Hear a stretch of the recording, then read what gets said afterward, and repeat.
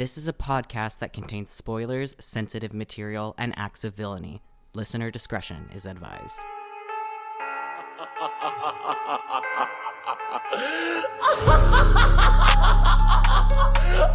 not gonna hurt you. I'm just gonna bash your brains. Oh, right, for Christ's sake, why? Hey! Why? Why? Because we fucking can!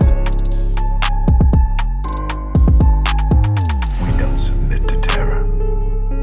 I commit evil to destroy the greater evil. We make the terror.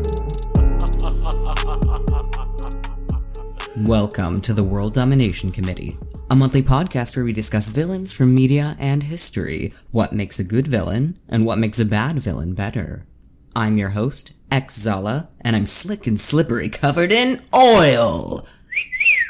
Not that kind, the dinosaur bones kind. Oh, and profitable. And I'm your other host, Trinzala, and I drink your milkshake. I drink it up! Tasty, tasty. So, we have some feedback. Yes, for episode 10, covering the Cambodian dictator Pol Pot. And we have some feedback from a new listener, Steph, who said that the podcast was very entertaining and was impressed with the amount of research. Thank you, Steph. We appreciate your feedback. Pol Pot was kind of a difficult episode to do research on because there was just so much information. Surprisingly, for such an uncovered villain dictator, there was a lot to read about him, and it was kind of exhausting, but we basically scratched the surface on him. Yeah, we just, really covered the top. I think the Wikipedia article probably has more information in it. Too much information. I think I fell asleep a few times. Yeah. Reading just the Wikipedia, not even going into the books and whatnot. But we really just scratched the surface. Yeah. I think you should view this podcast as more of a jumping off point from our historical things, because there's just so much to cover in some of these things. Unlike Walpole, which is actually really hard to cover, there's almost no information on him. Right. Which we covered in episode 2. Exactly. So, for our historical deep mid dives-ish, jumping off point, if you want, do more research. But if you're just background history podcast to fill your brain or your sleep, we're your source. And thank you, Steph, and we hope you keep listening. Yes.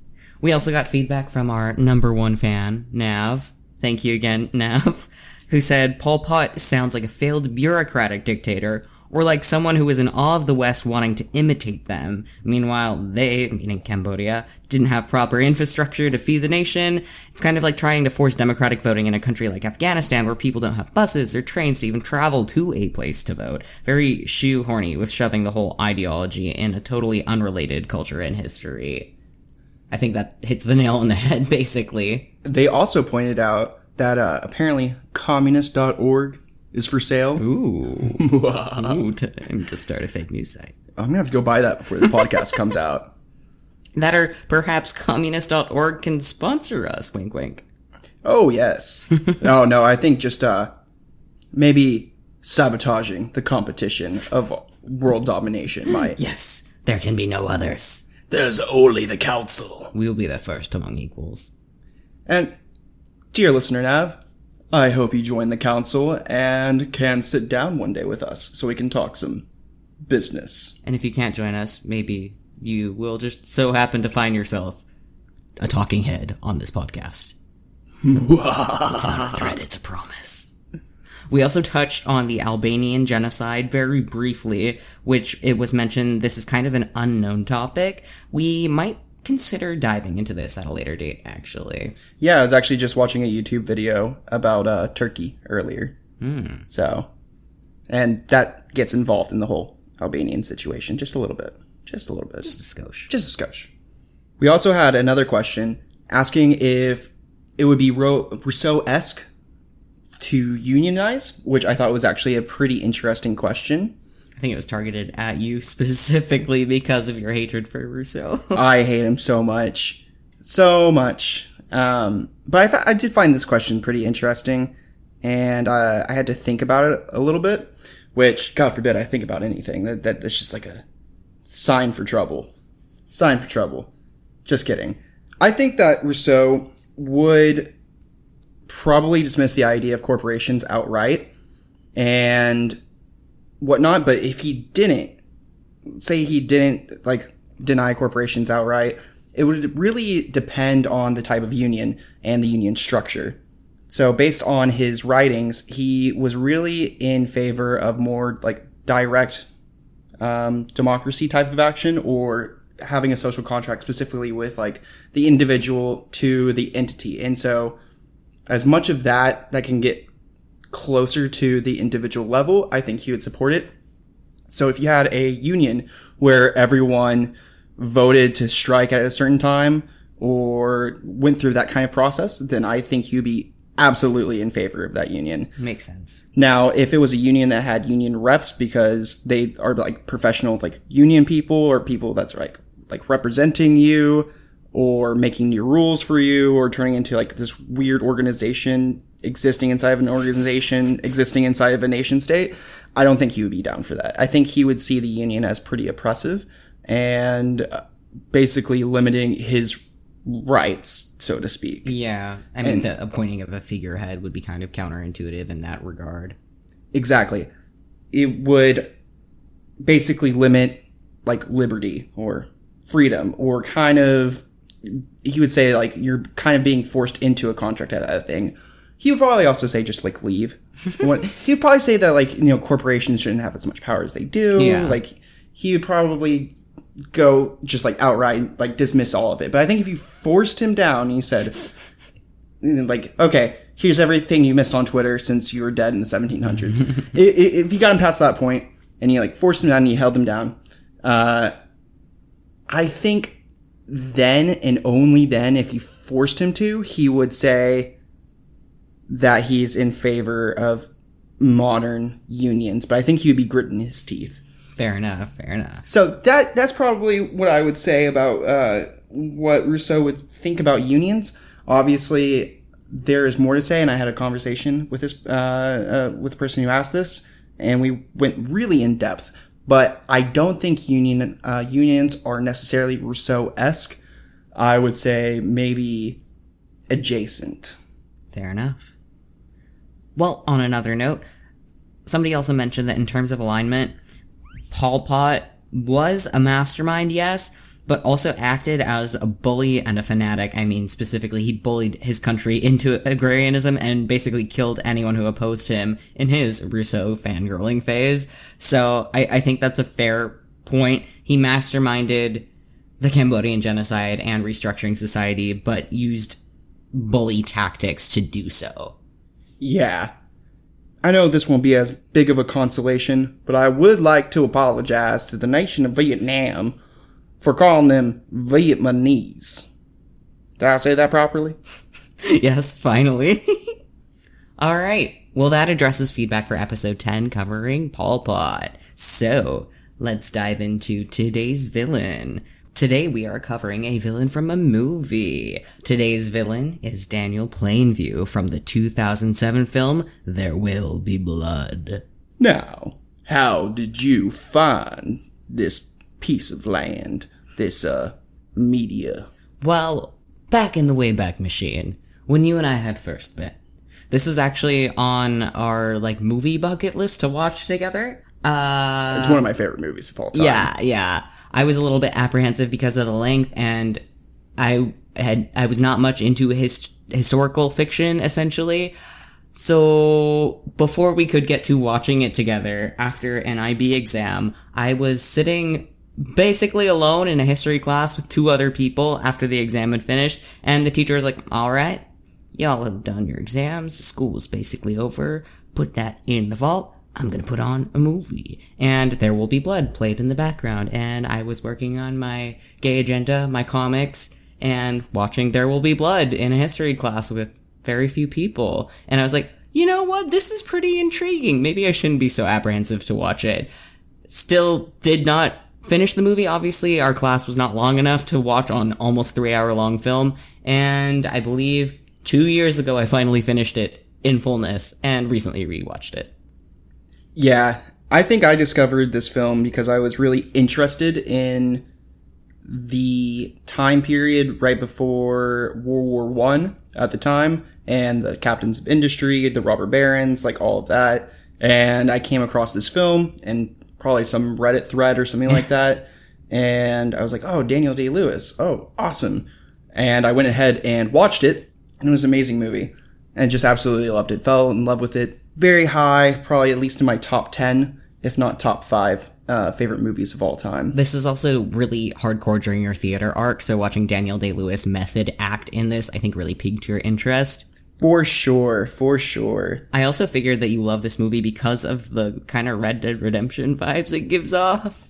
Yes, yeah, it kind of gives off some Red Dead vibes, probably just because of the Mojave. I just really like anything with the Mojave in it. Yeah, which interestingly enough, actually the movie was shot in Texas, so...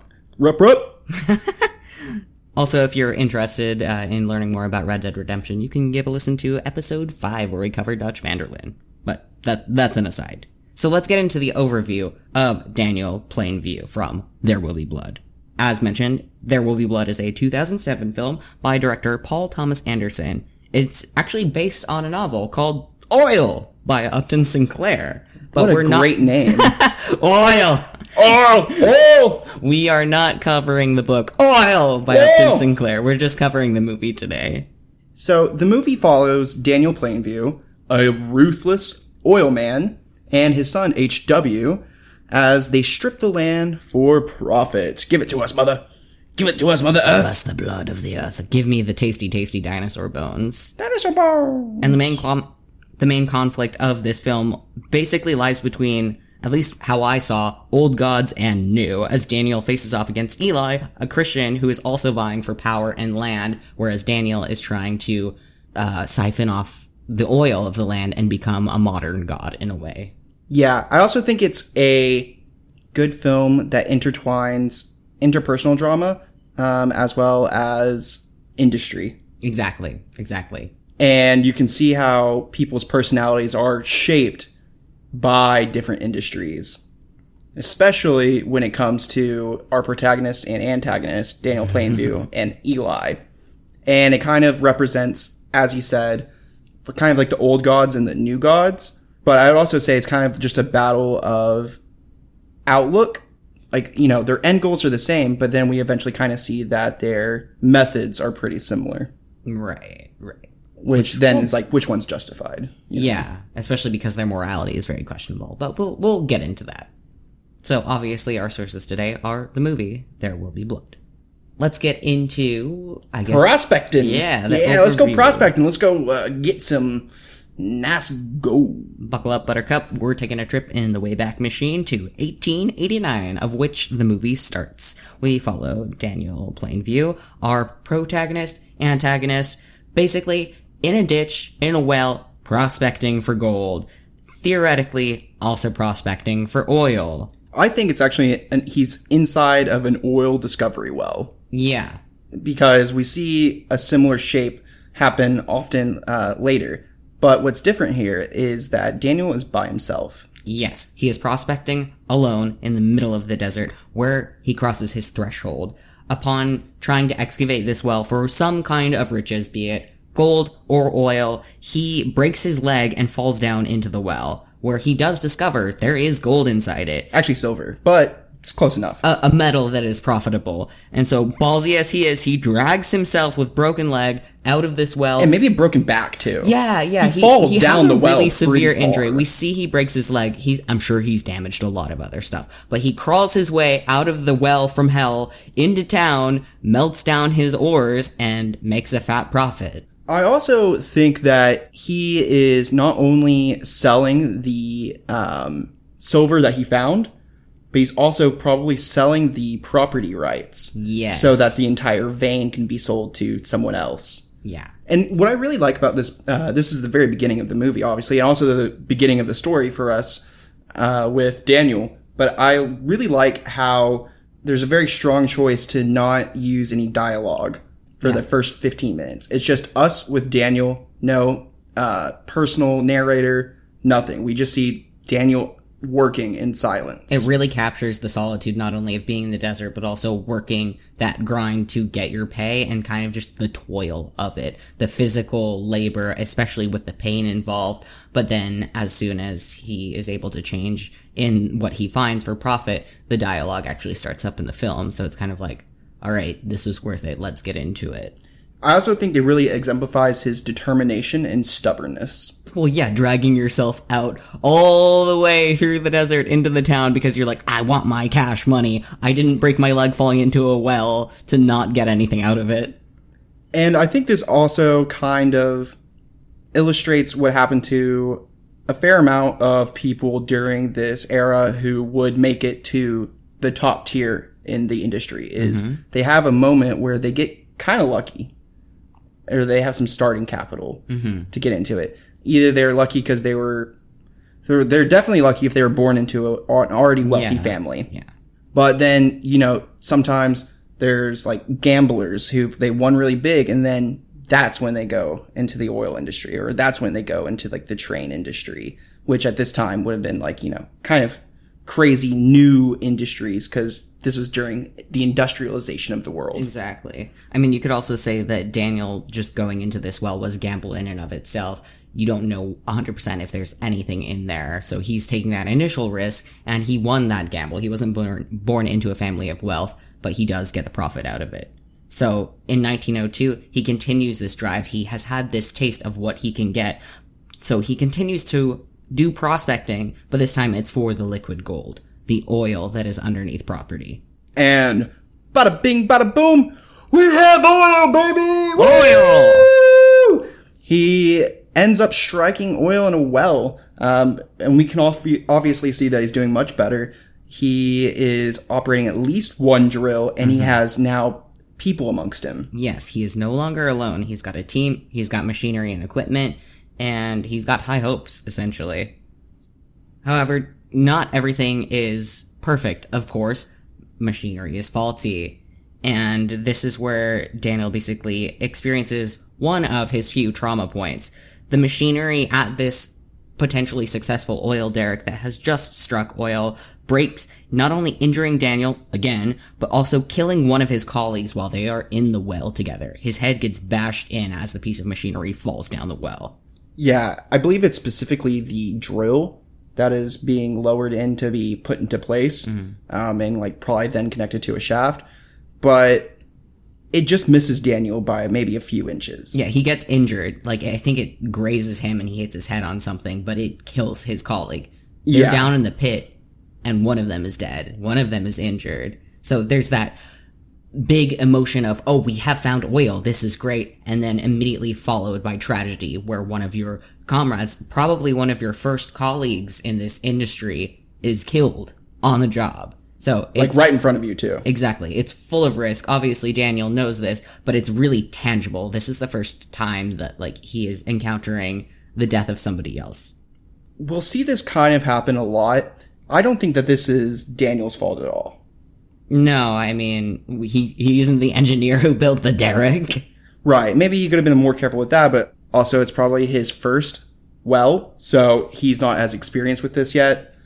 No excuse, but still. We can also kind of see that a common theme is that he's still human, and he's very, like, evil at some points, but then in quiet moments where not a lot of people can see, he actually takes on a more kinder face. Right. After this instance where his colleague is killed in the well, before we see that his colleague is killed in the well, there are a few one-off shots of the man who does die carrying a baby around, interacting with a child in the middle of the desert, presumably his own. And after this man dies, Daniel essentially takes this baby and raises it as his own. This baby is later named HW, and basically spurs on Daniel's business even further, not only as an oil business, a profiting business, but as a family business.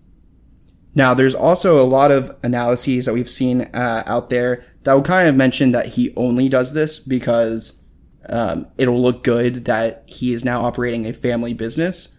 However, in those moments just after, when we see him taking the child, it doesn't seem like he's like oh yes, finally my opportunity to. No, I think it's more of a sense of moral responsibility. Oh, this is an orphan now. We don't know where the mother is. I mean, the fact that the coworker brought the baby into the field is like, oh, I probably don't have any form of childcare. So I think as the business owner, Daniel feels a sense of responsibility. Maybe that inkling of like family, but when we first see Daniel taking on HW as his adoptive son, it's genuine.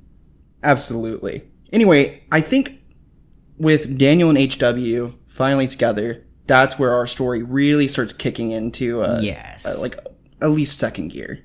Right.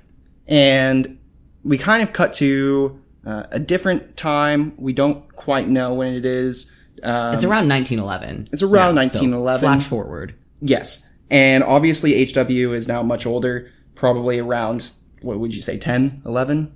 Between 8 to 11. Between 8 to like So he's 11. a kid, but he has his wits about him. He can talk. He's learning on the job with his dad. Yes. Adoptive dad. Yes, which I don't think he knows because No. when he was a child, he was like a baby. So Yes. he has no idea. Anyway, Daniel now owns at least 3 wells, I believe. Yes. And the wells are paying about $5,000 a week, which in like 1900s money that's is absurd. Yeah, that's like an absurd amount. I mean, still, $5,000 a week is nothing to bat your eye at in modern day. Oh, no, absolutely. But I mean, $5,000 a week, I mean, he's paying like all of like the building cost, all of his employees, whatnot. But Yeah, still, true. Still, it's an insane amount of profit, probably. Yeah, he's a big oil man at this point in time now. He's a huge oil man. And he's going from being kind of like, I would say, a small business to he has higher ambitions. Mm-hmm. So now him and HW are kind of on the road looking for places where oil might be and with people who are willing to sell the land rights. Kind of touching on that gambler's mindset again, as you mentioned earlier. We don't know what's under the land, but we're willing to make the bet that you've got something and we can profit. And you can too. Yes, absolutely. He has kind of like a big bankroll now. Mm-hmm. So we'll see that he doesn't have nearly it's not desperate, but he's still looking very hard. It's ambition. Yeah. So we cut to him kind of being giving a speech to the town, to a town in the Mojaves, like somewhere kind of weird. And we kind of see his manipulation tactics for the first time. Because we've seen his determination, we've seen his caring, we see that he's had success, but we haven't seen him actually try to do business yet. Yeah. And so he gathers the town together kind of like in a meeting hall or maybe perhaps the church kind of sort of thing.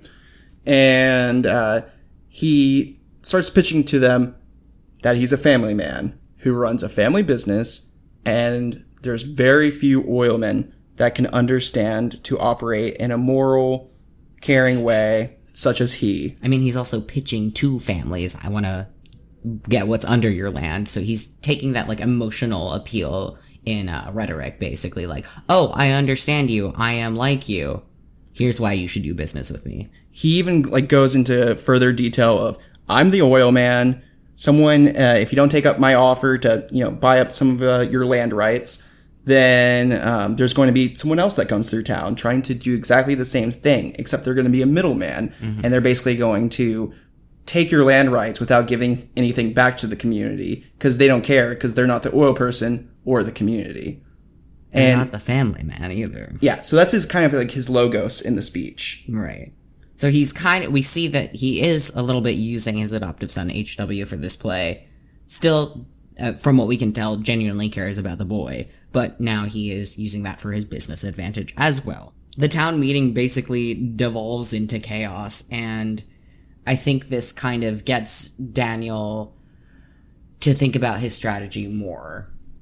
Yeah, and so Daniel is giving kind of like all the speeches and whatnot, and he's kind of coming to the end. And as he's coming to the end, the town like kind of like erupts into arguing, being like giving questions like, what about this? Like, what about this? And they're like, no, we can't agree to deal with this guy. They also doubt his trustworthiness. Exactly. And from that, Daniel doesn't even try to convince them. He just gets up and leaves. Mm-hmm. He's like, no, I'm good. And then, like, someone chases after him and be like, no, we'll sell the land. It's going to be good. We're going to give you a good price and everything. And he's like, I don't need it. And he just ends it. Now, I think he ends it because he's a gambler, but he has a bankroll. He doesn't need this town. Right. He wants this town, but he doesn't need it, so to speak. And I think that if he sees that if he has too much trouble, it's not worth it. Yeah, convincing the people that it's not worth it. Well, especially also because he kind of made them a good deal off the bat. He, of course, wants to profit. He's a businessman. So he offers basically to lease their land, that he will drill for the oil fields under their land, but offering them 1/6 royalties and a guarantee to drill in 10 days with families. So he's basically offering them a quick to move thing, but he knows he doesn't have to make this offer to people if they're going to snub him, essentially.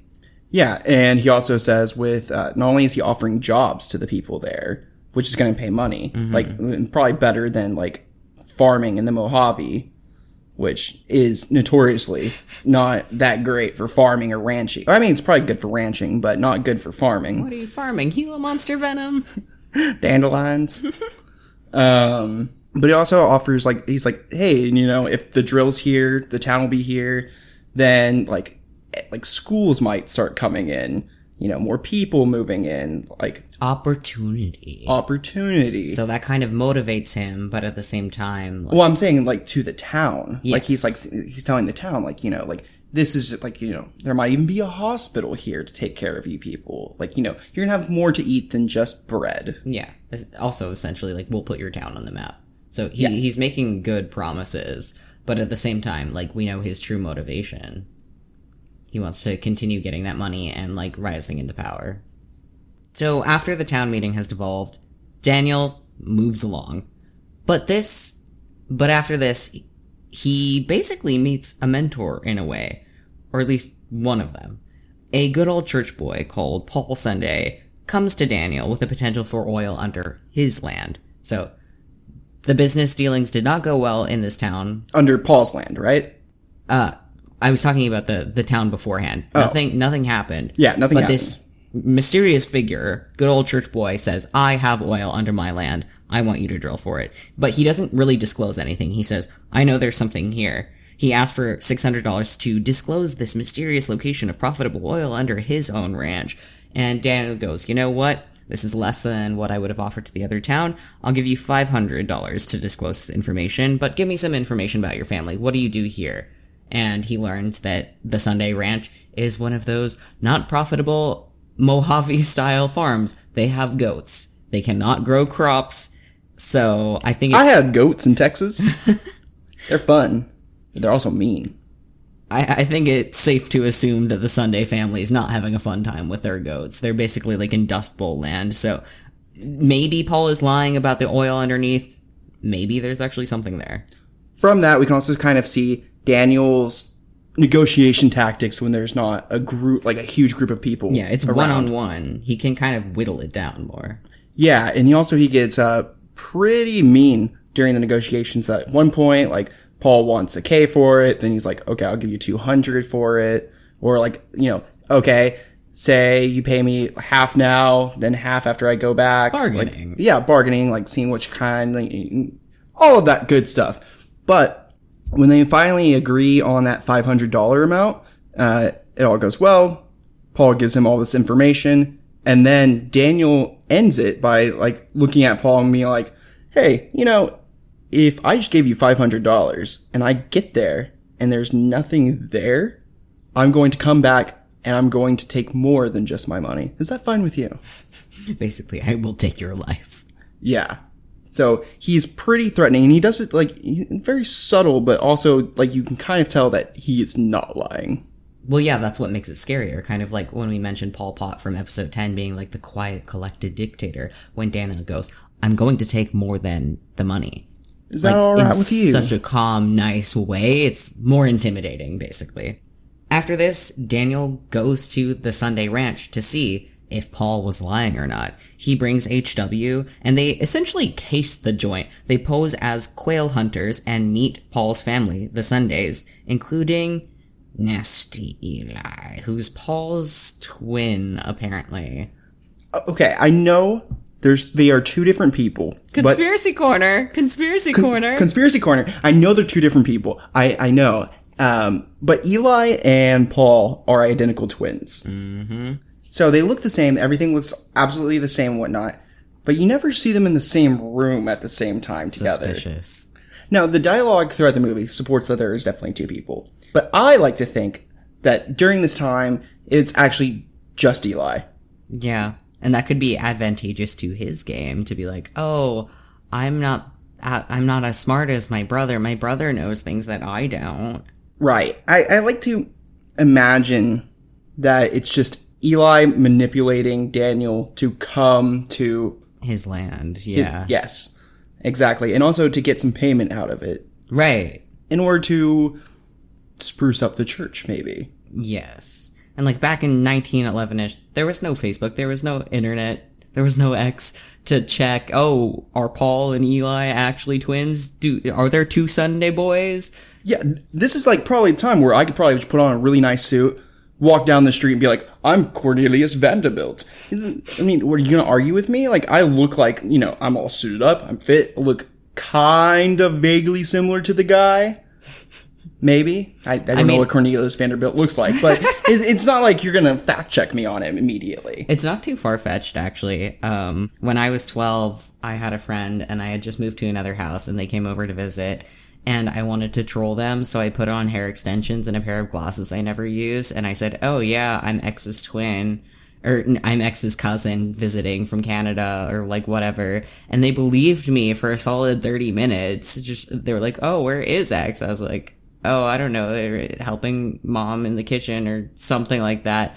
They bought it. I was just wearing hair extensions and a pair of glasses, so you can dupe people. Oh, yeah. In this modern age, too. Absolutely. That's what catfish is all about.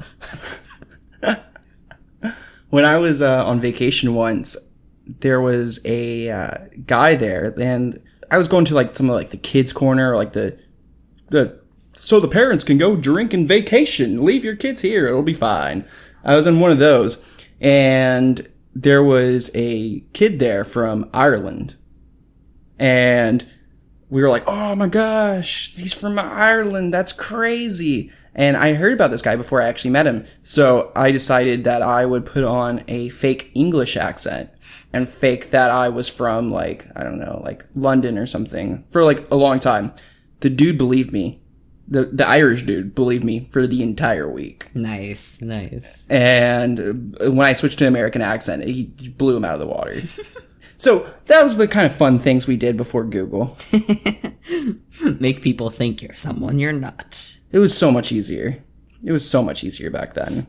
And also it would just make sense. It would just make sense that Paul and Eli are the same person. If you watch the movie, watch it again with this lens that they are the same. Yeah, it changes it pretty dramatically, but I enjoy the change. Well, as mentioned, Daniel and his son do go to Eli and Paul's land, and they find that Paul was telling the truth.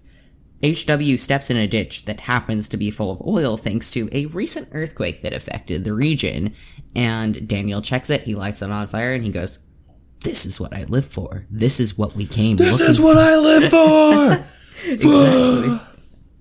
So they know that there is oil under the land and they can make a pretty penny. And also they don't have to kill Paul.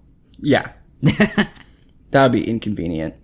So Daniel is sitting there on this land, and he's been, kind of saying that they're going out quail hunting, but actually he is doing a little bit of surveying. Prospecting. A little bit prospecting. Surveillance. Just looking at the land. And obviously it looks pretty promising.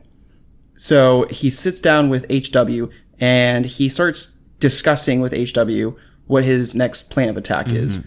And we see this pretty common through the beginnings of the film, of he'll have moments where he'll sit down HW and be like, okay, this is how we're going to tackle this problem. He is his business partner. He's his son, yeah, but he's kind of training this kid up. Like, this is how it's done. This is how we're going to work through it together. Exactly. we also see a little bit of his manipulation coming in. While he said that he promised the people, like, you know, when he was drilling, that they'd have, like, education, you know, 10 days, employment, like, all that good stuff. If he was actually, like, legitimate about that and not just doing it for, like, having to do that to get the people to lease their land or, you know, operate in their things. Because right here, he tells HW, okay, what we need to do is we need to basically trick these people. We're going to give them quail prices for this land because we know it's a good land. Because as far as all of the Sunday family, except for Paul, know, HW and Daniel are here for quail. Right. And Paul is not at the Sunday church right now, unless you think it's Eli, in which case it is. Which would make perfect sense for what happens later. Exactly. So you can already see that if he's giving them quail prices, it's going to be dramatically lower than if he gets oil prices. So we can kind of see that deep down, everything he's doing for these towns or whatnot is at a strategic level, not at an actual moral level of I mean, drilling for oil, there's not going to be morality in there. But anyway, his temptations are really shining in these discussions he's having with his adoptive son. So after Daniel discusses with HW what their strategy will be, they sit down with the Sunday household, essentially. Eli, because Paul's not in the picture for some reason, and the father, Abel Sunday. Daniel offers that he's going to buy their land instead. At this discussion, Eli pitches, okay, give me $6 an acre, and Daniel offers a flat-up $3.7 thousand instead. For, like, all of it? Yeah. Not an acre, whatever. Flat out, I want your land for this. But Eli believes Daniel's full of shit for his reasonings because Eli also knows oil is there. How convenient. And Daniel knows oil is there. Yeah, it's very, very convenient. Your twin pitched that there's oil in the land, but you are making negotiations now? Yeah, it seems very, very sus. So Eli counteroffers with, like, $10K for, like, the oil seepage on, like, the land, basically, or, like, the rights to kind of, like, the land. He's getting kind of ballsy here. Yes, he is getting a little bit ballsier. And he asked the $10K for specifically the town church, I believe. Oh, yes. Which we find out that is Eli's passion. Yeah, Eli is more a church boy than Paul, so-called. Yeah, I would say that he's definitely more of a church guy than Paul. But also, there's not really much to do in this town. No.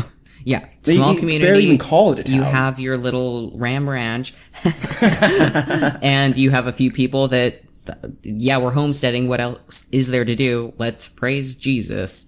Yeah, so, there's no cable, you know. There's only so much pretending you're twin brother that you can do. You can only make so many kids before it starts becoming drab. I mean, that's how you fill the church. I mean, that's how you fill the fields, too. So we learn Eli's true motivation is for his church, because that's how he gets power. Well, yeah, that's how he gets power. And we see that Daniel is really motivated to make this work, unlike the town that he was at previously. And also he can see here that Paul might have not been lying with the amount of oil that's here. And there doesn't seem to be any competition here yet. Yeah, it's basically untouched. Like, it's his for the taking if they can negotiate a price. Mm-hmm. And they do. So that, I would say that's most of the negotiations. So we finally settle at a price for not only, I think, the land, which we can only kind of assume was probably about the 3.7 figure that Daniel offered. And then on top of that, what's underneath? The $10K for the church. So something about like $13K. And they finally get to this deal, but it's very tense. And you can kind of see that Daniel's very disappointed that Eli kind of knows and is already starting to kind of give him like the runaround. Yeah, pulling the strings a little bit. He's like, oh, I wasn't expecting this, but you know what? This is the best I've got because it's such a smaller scale compared to like trying to negotiate with entire towns. Absolutely. And we also know that we'll eventually find out that Eli has significant sway over this town. Absolutely. So once he wins this battle, he really wins the community. Yes. I would actually say that Eli and Paul negotiate pretty similarly. They're both, it's both a hard bargain.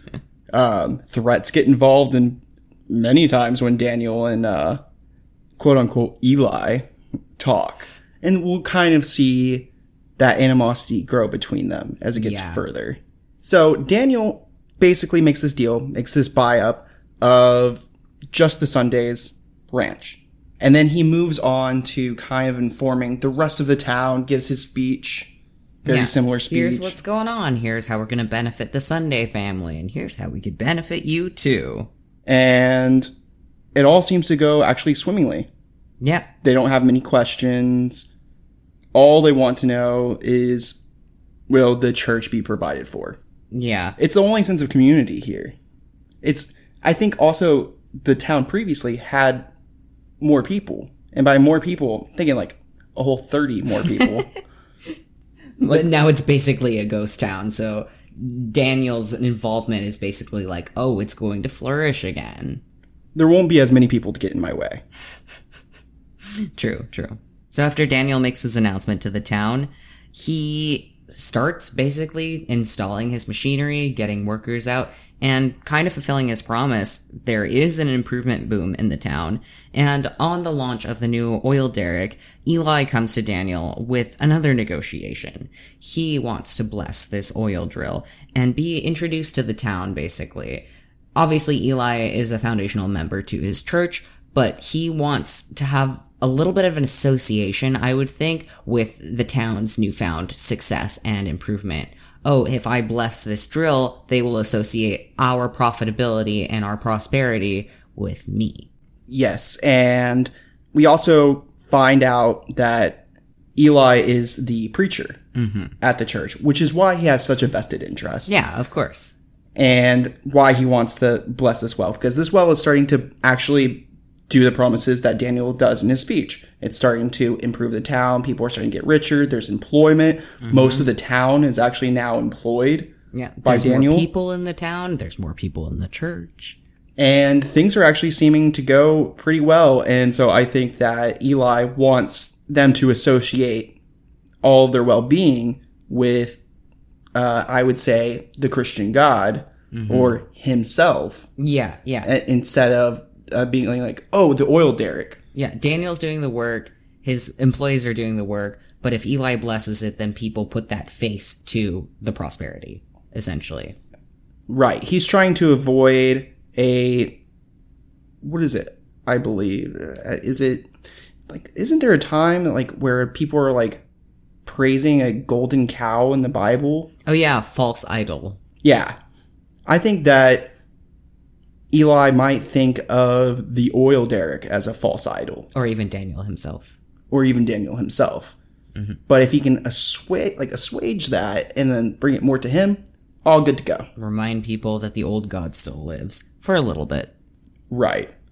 However, Daniel is kind of opposed to this idea of Eli attaching himself to the brand, basically. But he doesn't tell him immediately. No, he doesn't. And it's not only because he kind of conflicts with Eli, like, person to person, but also he's seen that the Sunday family is not all they're made out to be either. He has heard, because HW befriended the youngest daughter of the Sundays, Mary, that she is being abused by her father when she doesn't pray. So I think Daniel kind of takes this personally because Mary is in similar age as HW. He goes, I'm not going to let you attach your God to what I'm doing that makes the community prosper. So instead, he names the well after Eli's sister Mary and blesses it himself. Basically, like a big fuck you to Eli. He doesn't tell Eli, he just does it, and Eli is fucking pissed. And I think we should also mention that Mary is part of the Sunday family. Yeah, I said that. She's the youngest daughter. Yeah, so this is like added insult to injury to Eli specifically, I believe. Yes, yeah. He was supposed to bless it. It was supposed to be his big thing, even though it was really Daniel's big thing. But instead, the name goes to Mary. End of story, basically. Interestingly enough, the church still looks really small for having $10K worth of investment. I mean, it's only in development. Okay. I'm just wondering where all this money's going. And also, Daniel is like, this motherfucker made me pay like this much extra money, then he wants to come over here, bless the well, while he's letting the fuck-face dumbass dad over there beat the shit out of Mary. What the fuck? So something rotten is in the state of Denmark or Sundayland. Yeah, Sunday Ranch. Ram Ranch. Well, the derrick launch goes fine until that evening when one of the employees named Joe Gunder is lost down the well. He gets his head bashed in by a piece of machinery, kind of like Daniel's first employee who died on the job, HW's father. At this point, I would say that this is Daniel's fault. Mm-hmm. He may have rushed the job to get the launch. It's a very similar happenstance. Now, Daniel wasn't involved in this accident whatsoever. In fact, he was sleeping at the time and had to be awoken. What probably happened is he probably was in there, didn't alert anyone. The safety protocols were not followed. So Daniel does the right thing after saying that he should clean up the body and whatnot and put him in the tent. He shuts down the drilling. Only for half a day, though. For a whole half day. I mean, that is kindness. Giving them a whole break, a whole ass half day off of work. Are you kidding me? Every time that well is not drilling, it's not making money. And that's what we need to do here. We need to make money. So I would say this is very generous. After giving the town a half day off, Daniel also mentions some new rules, or one specifically, that you have to tell people if you go down to drill, but no other safety measures are put in place. He makes his way on down to Eli's church to ask for a funeral, but he witnesses a weird proceeding happening. Eli is leading a sermon and very fervently basically performs an exorcism on a woman's arthritis. In this scene, it's, of course, kind of the speaking in tongues deal. Yeah, he is it's one of those praying churches. away the arthritis. We follow Eli's motions, basically casting the devil out of this woman's hands, but are basically put in, the camera is pushed out of the church, basically like a demon being exorcised. But the big arm demon from hell. But essentially, we are left with Daniel landing in the church, almost like some kind of demon has been removed from the church, but the true demon remains, at least from Eli's perspective. After the sermon disperses, Daniel and Eli have a little heart-to-heart about what is going on with the well and the funeral proceedings that need to happen. Yeah, I would say they kind of get into a disagreement. Yeah. They should probably both be talking about the man who died and, what to do or how to help.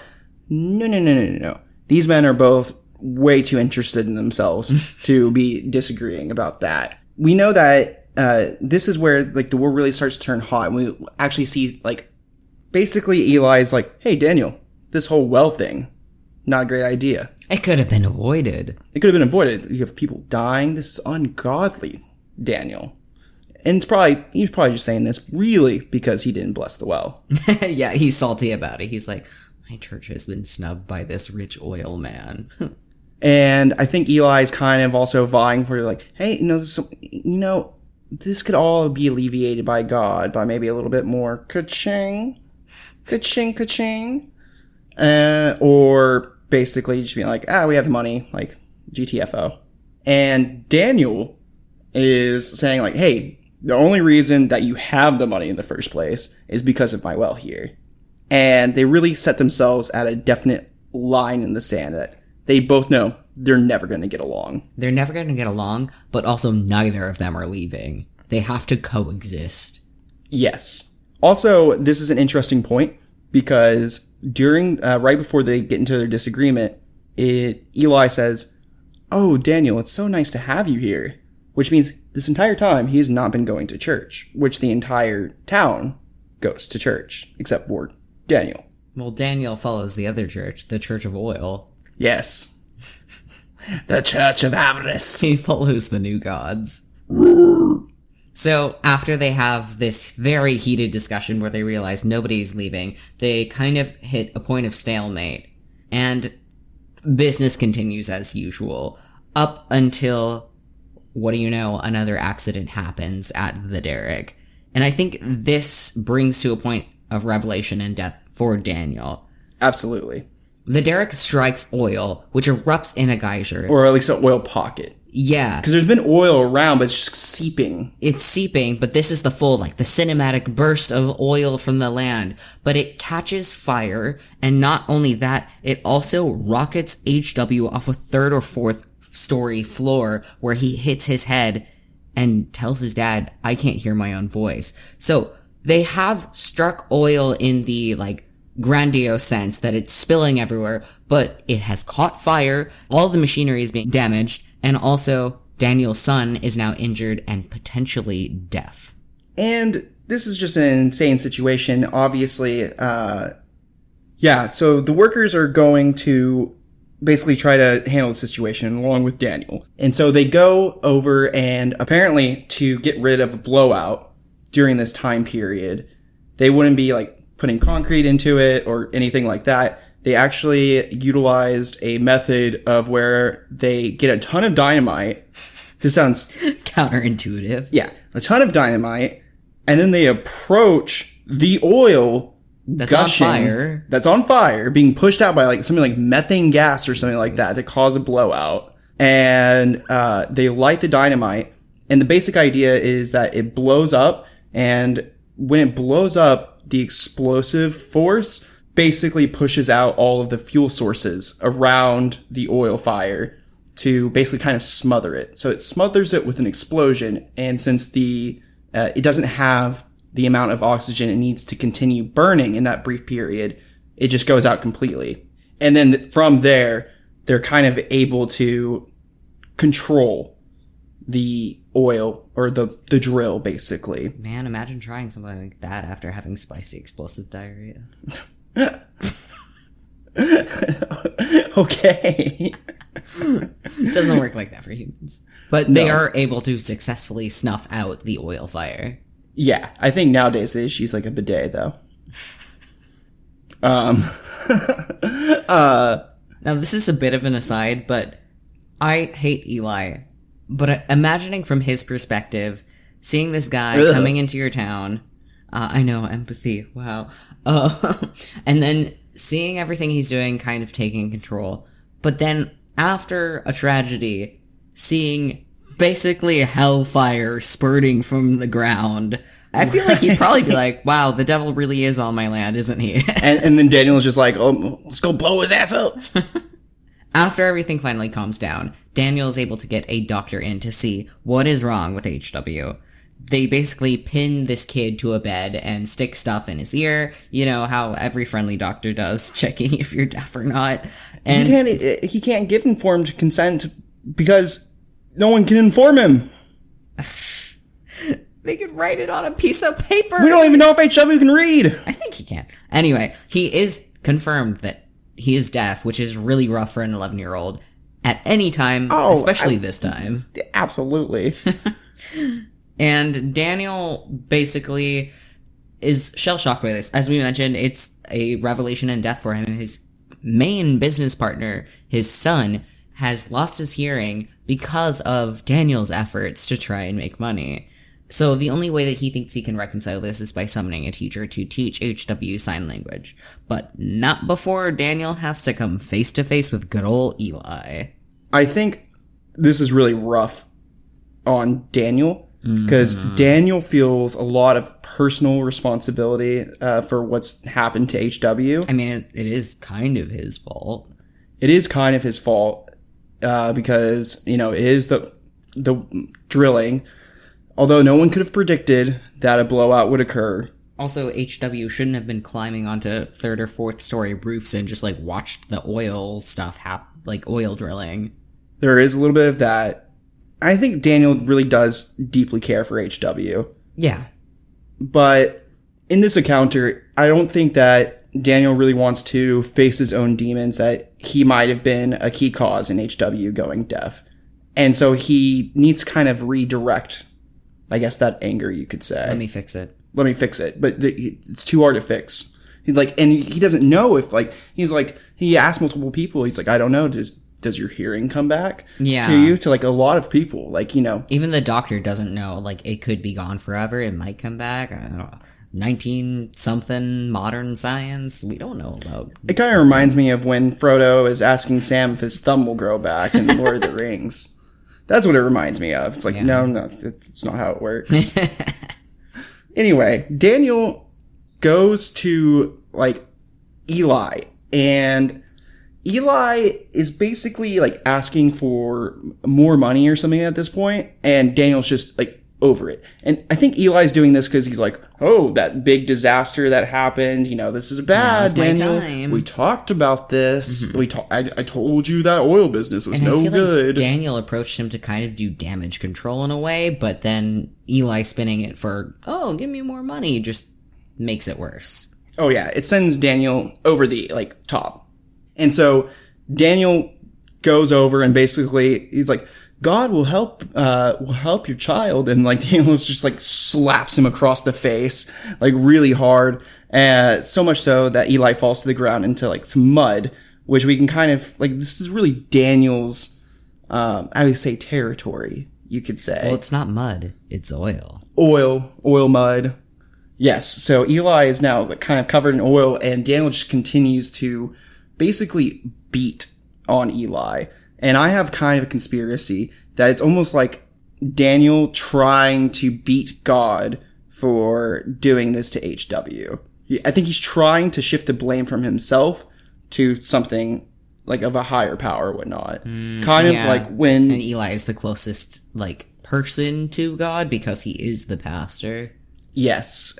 He's the closest person to God, a God. I even think that Eli sometimes thinks that he is God. So Daniel's just really angry about this, and he's just beating. I know that Eli is an adult, but he just has such a kid face. He's beating this kid in the oil slicks. It's almost at least in terms of the cinematography, it looks kind of like a visual symbol for a fucked up baptism because he is basically being drowned in oil, which is a little bit ironic, but... And I wouldn't say it's a vicious beating, but it is a beating. Yeah. I wouldn't say this isn't a beating where you have a broken rib, but this is a beating where you do have some significant bruises. Significant bruises, and also your ego is bruised, your reputation is bruised. Yeah. Because it's not this is a one-on-one, nobody's seeing this. This is in front of the town, basically. Yes. Because of how things are structured, Eli needs to always kind of seem in favor with God, in the chosen one. Which being beaten in the mud is not a very good look, or oil is not a very good look for the chosen one. Daniel is just really frustrated, and you can kind of see his scary side coming out, kind of when he's with Paul, is that okay with you? He dismisses with that entirely, and he's just looking at Eli and being I'm going to bury you underground. Yeah, his threats come in full force. He is full of rage. You can actually feel you can almost feel him holding back, even though he wants to probably bury Eli right there. Yeah. I mean, he has an audience. He can't bury Eli. Yes. Otherwise, his business is gone. Now, after this encounter, Eli returns home, sopping in oil, and basically confronts his dad Abel for letting the devil in, so to speak. As we mentioned, seeing the fiery burst of oil coming from the land might make Eli think the devil is in, or Daniel, appearing in church when a tragedy is appearing. It's kind of confirming Eli's own biases, but he also blames Paul for inviting the devil in, and his dad for enabling it. Also, with the kind of encounter here, it makes me wonder if when Mary gets beat for not praying, we know it's the dad Abel who does it. However, how Eli goes around talking to his dad, kind of commanding him around, or it's almost verbally abusive. Yeah, we can tell that Eli's big man of the household. So it almost makes me question if the father did the beating, but the orders came from Eli, and might go into further of why Daniel does not like Eli. Actually, that would kind of make sense because of Eli's so-called piousness. If Mary is being beat by Abel for not praying, but Eli is the one who is very adamant, go to church, pray, do all of these things, that would make sense. Right. And therefore, Daniel would feel justified in his beating of Eli in the oil, especially after, HW going deaf. Yeah, and from Eli's stance, yeah, maybe the devil's in the town, but he's just scapegoating it on anyone because his power is threatened. There's also something pretty interesting that, like, Eli says to inside of the home, which you can kind of see a bit of Daniel's meanness inside of him, or maybe just like Eli's narcissism. And he tells his father, "Do you think God will save you for being stupid?" Which also kind of hints that he views himself as God, or that he's also uses it in a very manipulative way, especially if he's doing it to his own family. Yeah. So, speaking of family, actually, there's that transition from what we just witnessed to kind of this. We don't know how much time has passed, but probably a decent amount. The timelines throughout this film are kind of janky. All over the place. Yeah. It goes in a chronological order, but sometimes we're informed, sometimes we're not. Mm-hmm. Anyway, we see Daniel going back to the house where he lives, presumably. And there's suddenly just a man that's not from the town standing outside of the house. And when Daniel goes "Hey, what's your deal or whatnot?" He goes, "Are you Daniel Plainview?" And he's like, "Yes, that'd be me." And so they get into this conversation of where this guy claims to be his half-brother. Mm-hmm. However, it's a little bit suspect because Daniel doesn't even know he has a half-brother. Yeah, this guy's probably just I want your money. And remember, I was saying, you can be a Vanderbilt person, just everyone believes you, Put on glasses and a hair extension. Yeah, and what kind of convinces Daniel, though, is that he does have a letter from his sister, from Daniel's sister, and a few other, supporting kind of documents, I guess you could say. Mm-hmm. So it does kind of seem legitimate, at least a little bit, but there's something just kind of fishy going on. Right. But in a way, Daniel kind of takes it at face value. This guy who's named Henry tells him, "Oh yeah, no, my father died. I'm your half-brother.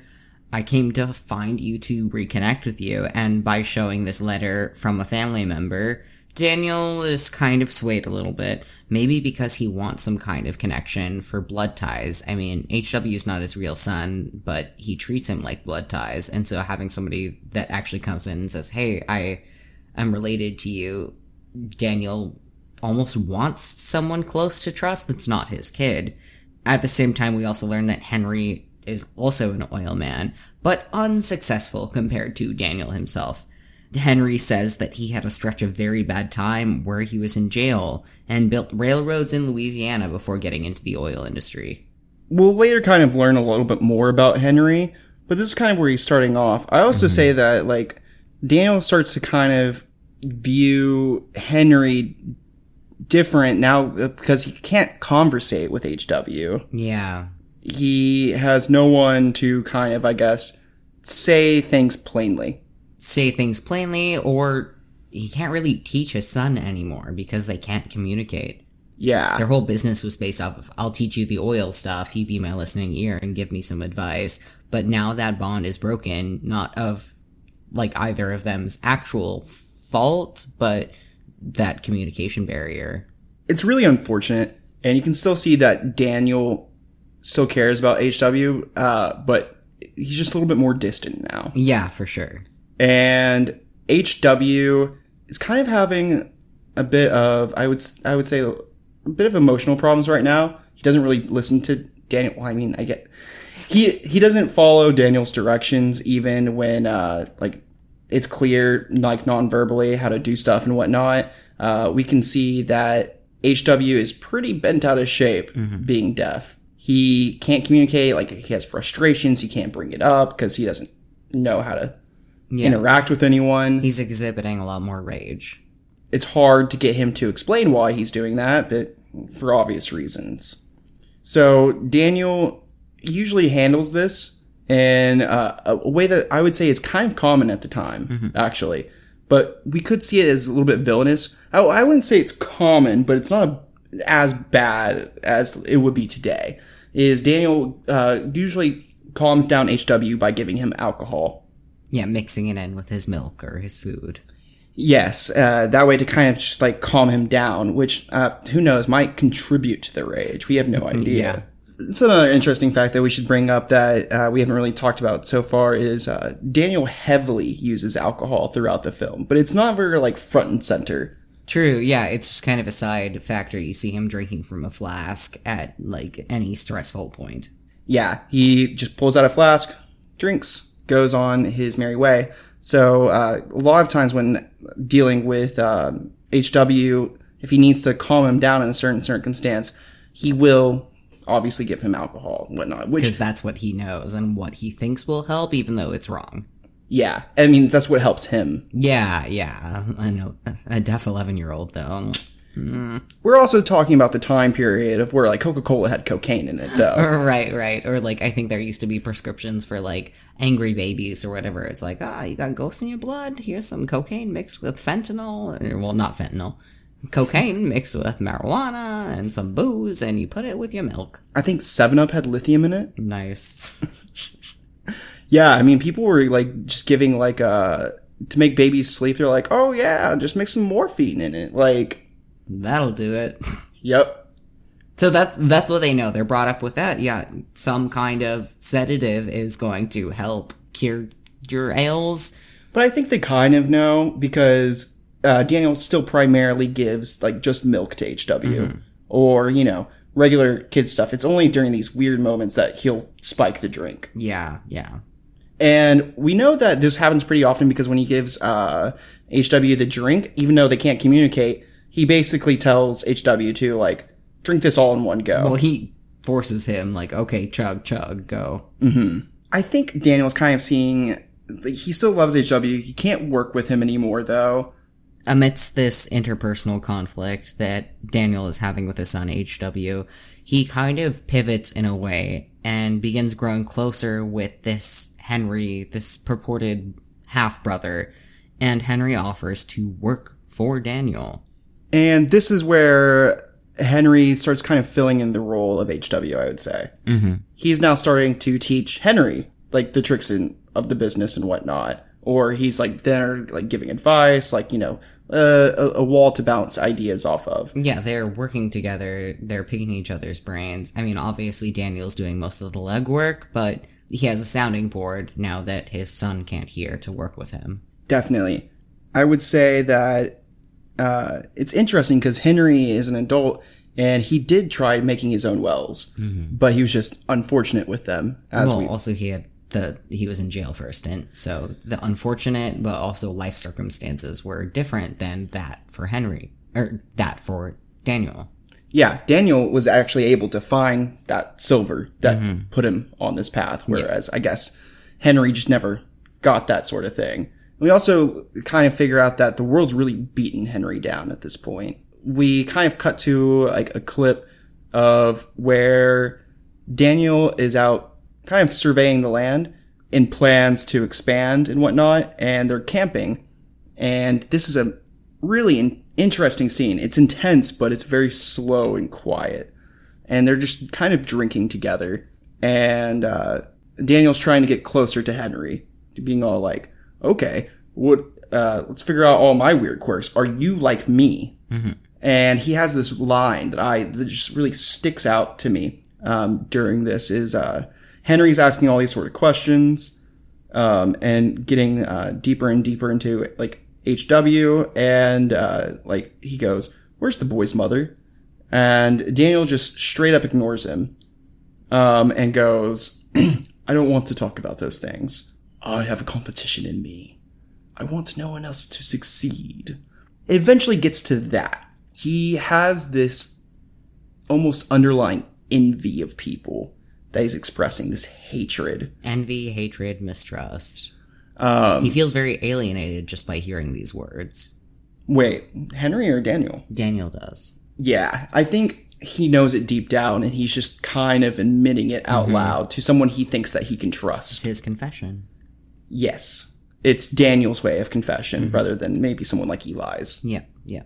And it's really interesting to hear this ambition. Like, it's not just enough to succeed. He wants to be the only one, which also is isolating to himself. So he's already isolated, but he can't stop that isolation because of his goals. Well, it's also interesting he's sharing these sentiments with another person. Like, that's a very selfish thing to say, but also something you typically reflect on by yourself. But in his act of confessing to Henry, he's bringing it into the world, like, basically making it known his drives and his isolation, but in a weird, ironic manner of confessing that to another person. Yeah, I think it's him expressing that he enjoys the feeling of domination. Yeah, fair. And it's really interesting because Henry responds to this in a sort of way of, he's like basically saying that life has beaten me down so much that I don't care about those kind of things anymore. I just want to live and like live well. And Daniel does not take this like sitting lightly. He's like, no, if there's a competition in me, it's in you too, if you're my brother. That shared blood, yeah. Mm-hmm. Almost like spurring in, or hoping to spur that kind of drive with Henry. Maybe that's where he wanted to. And I don't know if we cover it, but I remember at one point, Daniel even mentions that the only reason that he's gotten to where he is because of his hatred. His hatred for people has actually driven him. I think it's in this monologue that we understand that. Yeah, it's where it's becoming more apparent that he just hates, like, people. He thinks of them as only bad things coming from them. Right. I mean, Daniel even says, if I had enough money, I'd get away from everyone, which is another form of motivation for him. Not only is he in it for money and power, but also in the flip side of that, he kind of just wants to be a rich hermit or a recluse in a way. He wants to get his money, get his power so that he can fuck off and not have to deal with people anymore. Or if he even deals with people, maybe like as an NPC sort of way. Where like he doesn't have to take orders. And I think that's really what like power is, like the ability to not have to follow something. So he really wants that power and to order people around. Like he wants to be able to, like, if someone's like blabbing on like Eli, just be like, shut up, and then they do it. Yeah. But he wants to be, I guess, at least an intellectual hermit. Yeah. He's just really jaded. Yeah. He really has built up this hatred. And maybe he really does believe the only reason he's successful is for the hatred, making it a self-fulfilling prophecy. Yeah. Yeah, he even says in this monologue, it's a great monologue. It's like probably one of the better monologues in film, that most of the time when he's interacting with people, he's not actually interacting with them. He says that he can know a person just by seeing them, and that he'll already know what's kind of going to come down the pipes. Autofill the dialogue. They are the NPC. Press A, press A, press A, done, transaction, over. Yeah.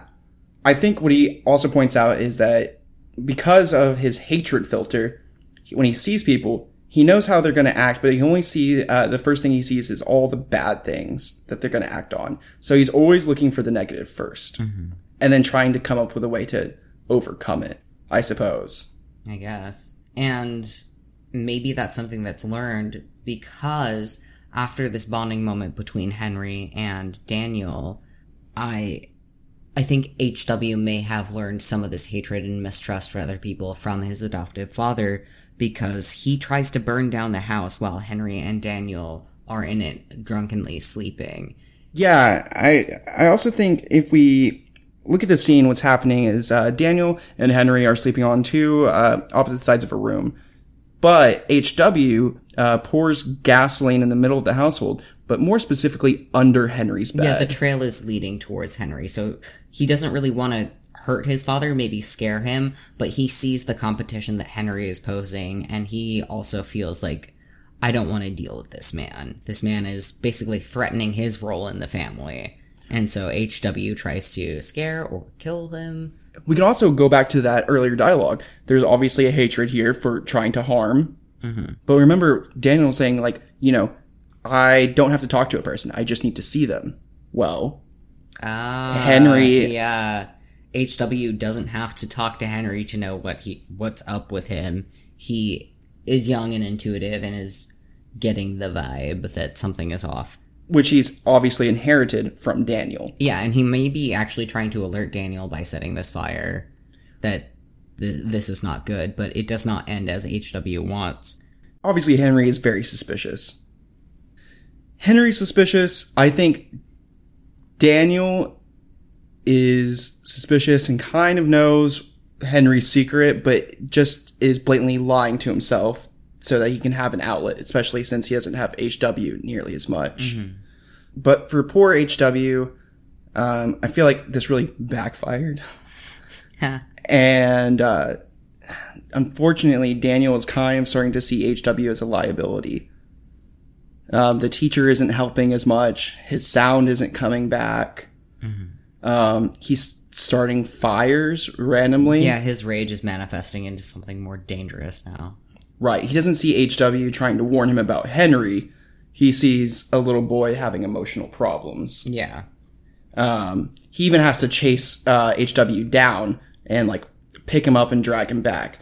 Like he doesn't like hit him or punish him in any way. He just has to like chase after him and like set him down in the house and be like, what the heck? Yeah. Like, why did you do this? But obviously he can't have that conversation.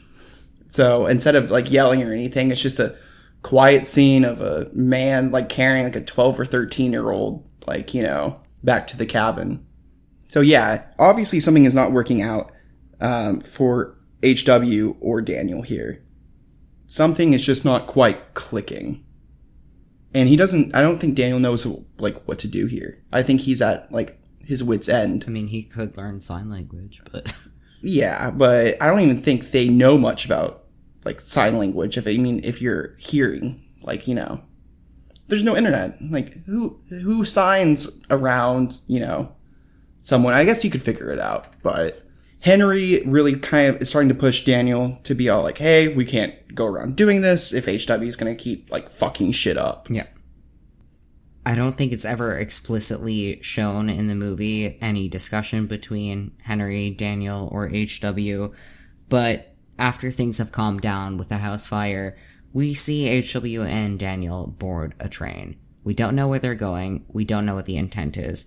All we see is, as the train is starting to gear up, Daniel tells HW he has to speak to a conductor. And HW waits. And waits. And Daniel exits the train, abandoning HW. Yeah, this is a pretty hard scene. And what's, I think, pretty important to note here is that Daniel is looking at HW and telling him these things, which Daniel at this point in the film doesn't do anymore. He doesn't talk to HW. There's no point in talking to HW. But at this point, at this moment, he is actually verbalizing, even though HW can't see what's going on. And in a really good point of acting, we see Daniel, the character, shed a single solitary tear as he is having this final conversation with his son, so to speak. Hey, I have to do this thing. Hey, I have to do this thing. I'll be right back. It's the last thing he ever says for a very long time, and one of the few times that Daniel as a character actually shows emotion before leaving. Now, he's not just ditching his son outright. There is a colleague that is on the train, but as far as HW knows, his dad has left him, and the train is going to another station far away. Yeah, it's so tragic, because HW is not dumb. He's deaf, but he's not dumb. Yeah. So as soon as he can feel like the jolt of the train starting to like go on, he starts running immediately for Daniel. And then he can see that Daniel is walking off the train as the train's starting to go, and Daniel's colleagues obviously grab HW and are restraining him from jumping off the train, as HW just screams no over and over again. And Daniel's already given his speech, so he just looks solemnly into, you know, like a 10,000 yard stare, just like as the train leaves the station. Yeah. And Daniel's just trying to convince himself that, like, you know, this is the right decision, and trying not to think about it as his kid is screaming no at him, and his like colleagues are like, you know, holding him back. It's really rough to watch. Like, for me, it's one of the sadder points in the film. Like, it's just the lack of communication there, and the hopelessness between the two of them. It's almost as sad as when, like, in movies where, like, people can't take care of a dog anymore, and then they just have to, like, go to the side of the road and leave it somewhere. It's almost like the movie AI by Spielberg, right? Like, the robot child is just, maybe we'll cover AI someday. I have no idea. But in the movie, a child is just randomly abandoned by his mother in the woods. And then you follow the child's perspective. Nah. And it is not good. It is not good, my dude. Children need some, parenting. Stop abandoning children by the side of roads. Not a good thing. After this heartbreaking encounter between Daniel and HW, Daniel tries to go back to business as usual. He's meeting with various oil barons, business people, people with land, and he gets an offer to be made a millionaire from 1 minute to the next.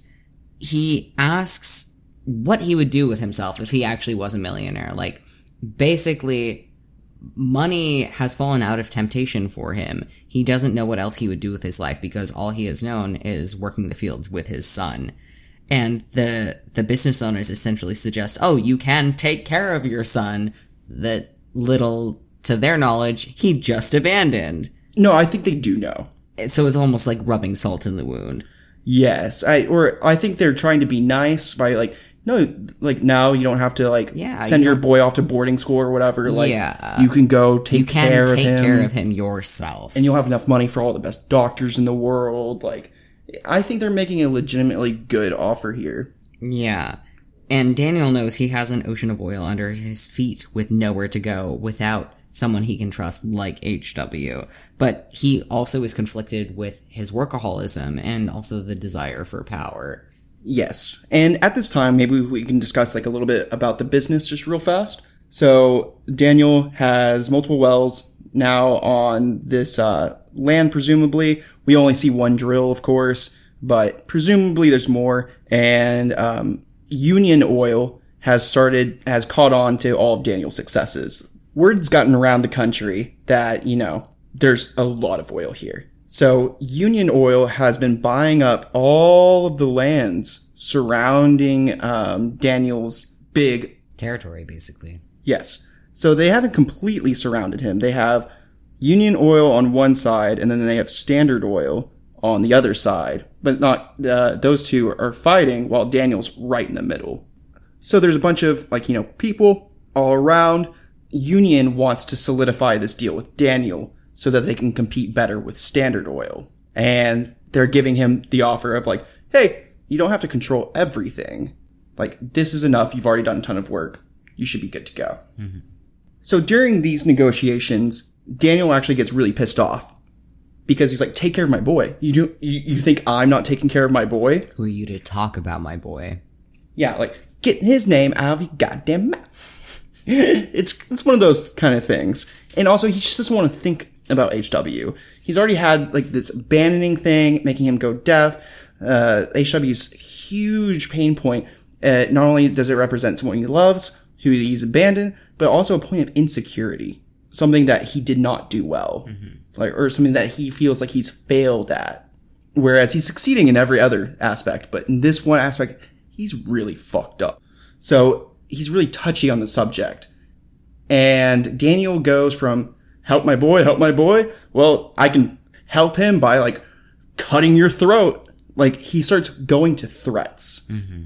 And being really angry with these people for even mentioning his son.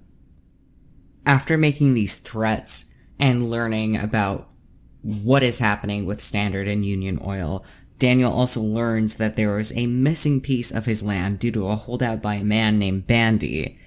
Daniel's encouraged to just build his oil pipeline around it. It's fine. Don't worry about these people encroaching on your territory. Don't worry about this holdout from this random homesteader guy. But Daniel wants to talk to the landowner by himself. He also learns that his son HW is squared away and shouldn't worry about him, but he's worrying about everything, everywhere, all at once. He's worrying about his pipeline, he's worrying about his kid, he's worrying about everyone encroaching on his territory and people kind of knowing the know about what's going on in his interpersonal life, which he doesn't like connecting with other people. Why should they know about him? Precisely.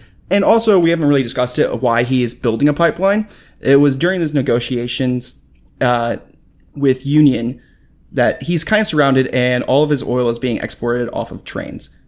Unfortunately, Union also owns the trains. Mm-hmm. Therefore, the only way for Daniel to get his oil out to the marketplace is by building a pipeline in which he can use to connect to Standard Oil and sell them the oil to export to other locations.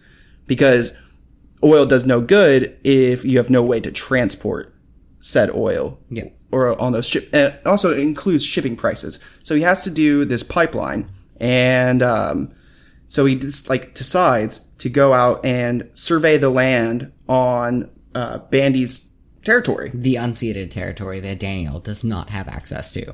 And it's the only point of which he can kind of escape the circling or the enclosure of competitors. If he can get Bandy to agree to this pipeline deal, then he can escape and won't have any issues with exporting and won't be forced to sell. Yeah, he can stay the small businessman that doesn't deal with the middlemen, doesn't deal with the trains. Right, which everyone thinks is crazy. But Daniel's not willing to let go of that. He's just crazy enough. Yes. Now, the unfortunate thing is that Bandy doesn't really want this pipeline. He held out for a reason. Also, Bandy is like, hey, Daniel, come talk to me about this whole oil business at the very beginning. However, Daniel doesn't do that. And so when he comes to him talking about this, maybe pipeline, he might not be as receptive to it. So he goes over to the place and he talks to, I guess, a kid or Bandy's kid. Yeah, the son or grandson of this Bandy landowner. Bandy is not there. Yeah. But a child is, basically. And tells him that he's been out for, a few weeks, hunting or something, or doing whatever you do out there. Goats. Doing goats. Doing goats. Getting a good goating. Got your goat. Goatsy. So, he's like, all right, well, I'd very much like to speak with him. And then they continue to go and put stakes in Bandy's land to kind of illustrate where the pipeline would go. Yeah, Daniel and Henry survey this territory what could we stake out for our own without actually getting the land consent? High stakes. Yes, high stakes. A bonding montage. Staking your claim. Exactly. Nice brotherly bonding moment on horseback, putting stakes in land that's not actually yours in hopes that one day it'll be yours. Which I feel like today you'd be arrested for trespassing. But hey, that's just me. Yeah, if you say, I peed on it so it's mine, it doesn't really hold up. And you just put stakes in the ground it's mine. It's in this moment with Henry and Daniel that they decide to take a little bit of time off, I suppose you could say. Go kind of hang out while they wait for Bandy to return. So that they can talk, more business. They decide to go swimming, and I think this is where Daniel's finally starting to kind of get out of his weird funk that he's kind of been in since HW left. He has a moment to just kind of reprieve, not think about anything, just swim, hang out, think about his life, one of those nice chill days. So yeah, they're hanging out on the beach, and that's when Daniel admits to Henry that he used to dream of building a house from his childhood, near an ocean, and to raise a family with. Basically, Henry's like, yeah. Did you ever build that house? Or will you build that house? Kind of like a response, but almost mining for information kind of way. Also goading in a way too. And after this, conversation about this old house, starts kind of dawning on Daniel that, this is just this is just really, really suspicious. And Henry then brings up, hey, I know what we should do for the rest of this evening while we wait. We should go get liquored up and go take the women to the Peachtree Dams. Some good old Western recreation. Raunchy good time. Yeah. And I think Daniel's like, okay, let's go do that. Or, we could go do dancing instead. We go dancing instead of taking them to the Peachtree. Whatever. They're getting their plans sorted. While they're getting their plans sorted, you can kind of just see Daniel's face going into a more of a contemplative mode, but a really sour kind of contemplation. Yeah, he doesn't really look pleased with the entire conversation or the proposed next plan of action. In a way, you can kind of see Daniel contemplating how his motivations may or may not be tainted by the introduction of Henry, especially since abandoning HW. Now, for this point in the movie, in terms of cinematic framing, it's a pretty interesting shot between Daniel and Henry. Daniel is sitting in a lot more active of a stance on the beach in the sun, whereas Henry is covered in shadows. We don't know why, it's just how it is. But in a way, it's almost like Daniel is casting a shadow of doubt on his brother, perhaps, who we're not sure is actually his brother, but also maybe that Henry feels like he's in Daniel's shadow, too. So they are not seeing eye to eye quite, and they are not feeling it either. Henry and Daniel follow their plan and make their way down to a brothel, where, as Henry essentially wished, they get liquored up and watch people do what they do at brothels. A few hours later, Henry is out of his mind, blasted drunk. I think it's safe to assume that Daniel is also blasted drunk, but more with it. And Henry asks Daniel for money, which visibly unsettles Daniel. I think Henry's trust has kind of been broken, and Daniel is feeling more and more paranoia. Is this guy my real brother? Now he's asking me for more and more money. Something seems way off. So after this, Daniel threatens Henry with a gun, essentially wanting to confirm his origins. He asks what's the name of the farm next to the Hill House. And now you fucked up. Now you fucked up. You have fucked up now. So Henry is basically caught. He's caught in his lie, and there's no way he can really weasel his way out of it. He doesn't answer Daniel, which confirms Daniel's fears that this guy is a fraud. And Henry, at this moment, knows he's fucked. Mm-hmm. He can kind of see it in Daniel. He's been around Daniel long enough to know that his threats are not empty. And Daniel has no room for bullshit either. Even if Henry wanted to spin another yarn, he's not going to buy it. Daniel's going to see right through him. Mm-hmm. And I think Daniel's seen through him this entire time. I think Daniel's just done playing the illusion. Yeah. I think he's done dissuading himself from being close to people. Right. I think this quote-unquote Henry was actually just his last attempt to make good with humankind. Yeah, and now that this human has fucked him over, he thought it confirms his bias that people are not to be trusted. So, Henry's begging for his life, and Daniel is basically pushing him for information. Mm-hmm. He's like, do I even have a brother? Who the hell are you? Yeah, pistol to the head, give me information, or else. Yeah, and so here we learn that Henry was actually friends with Daniel's real brother. Mm-hmm. And that they worked together, and that he used to talk about Daniel a fair amount, which, fair enough, he's the wealthy one in the family. Gotta talk about the wealthy one in the family. Be like, oh yeah, me and him are homies. We've never met. Total bros. Tight. Anyway, so they're working together, and Daniel's real brother died of tuberculosis. Mm-hmm. And I think it was King's City? Yeah. And before he died, he gave him all of his diaries, either that or he stole them. Yeah, I think it's safer to assume that this fake Henry stole real Henry's diaries, hearing about, the rich brother out west, and basically assumes his identity from there. He also has some letters. That's how he got the letter from the sister, which he introduced himself to, to Daniel. It's so, he was basically able to do identity fraud, which is actually pretty common during this time frame. Yeah. Look into H.H. Holmes, America's first prolific serial killer. He would just do identity fraud and insurance fraud it was just another Tuesday. And I mean, what better identity to steal to go to Daniel than some a brother that he's never met? Yeah, exactly. It's the perfect crime in a way.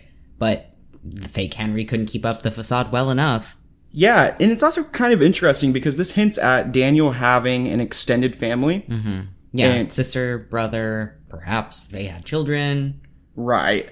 And there's no mention of his family or what they do or anything outside he's completely disconnected. He's completely disconnected. He's already isolated himself from the family, or the family has isolated him. Yeah. Which, it could be either way. Maybe that's why he has his hatred. Of Perhaps. Wild speculation. Yeah. Speculation going on. Yeah.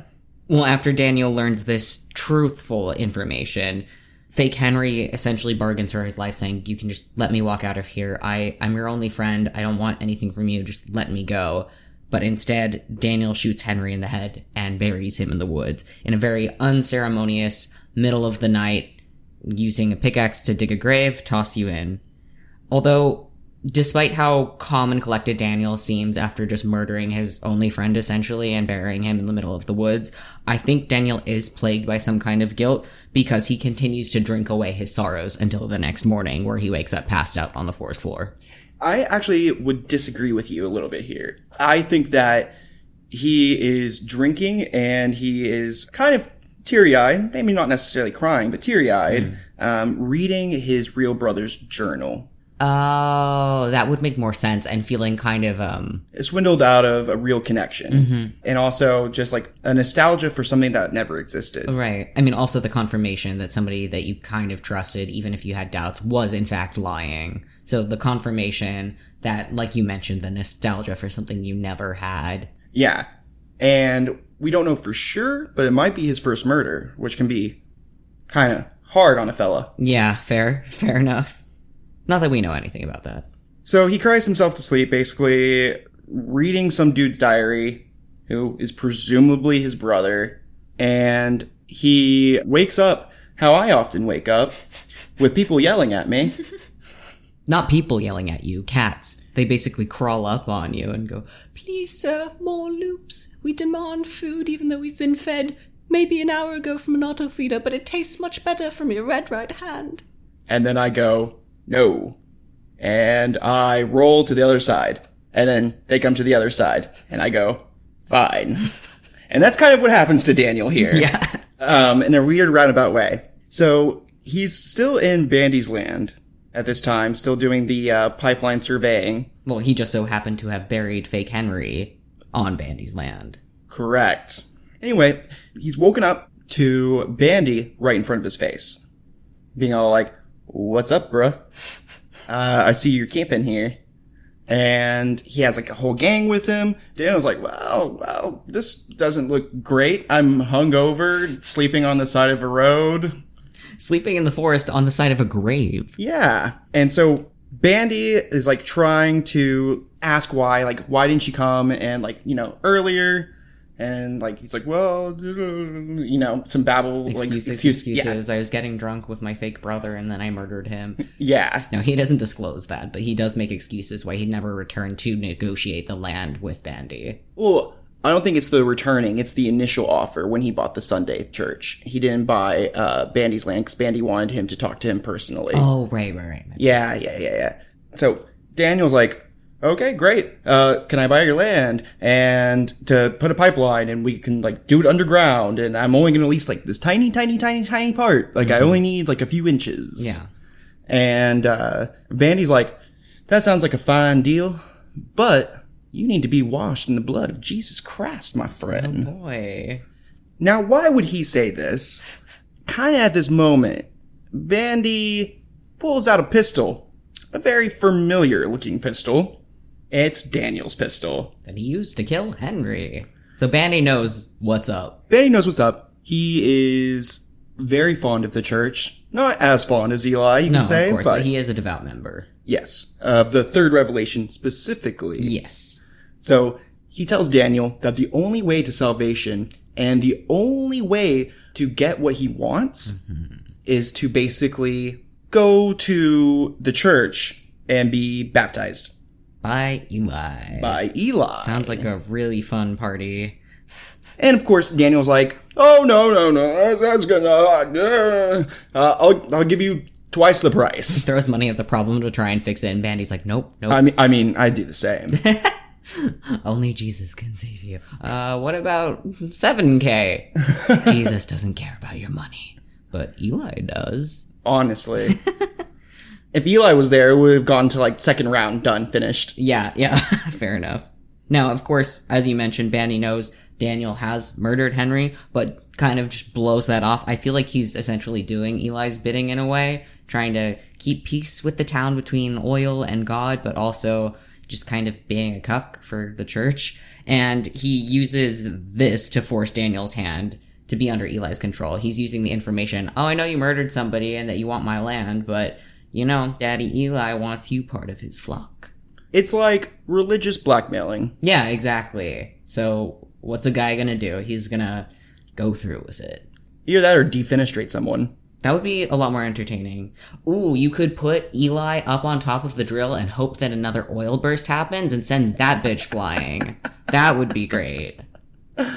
So in an act of rebirth and transformation, in the spiritual sense, but also because Daniel basically gives up power for a short time, he accepts Vandy's offer. He wants that land. He follows him to church, where essentially Daniel debases himself in front of not only the church, but the community of this town he's working in. Eli has him go up on his knees in front of the town, confessing his sins.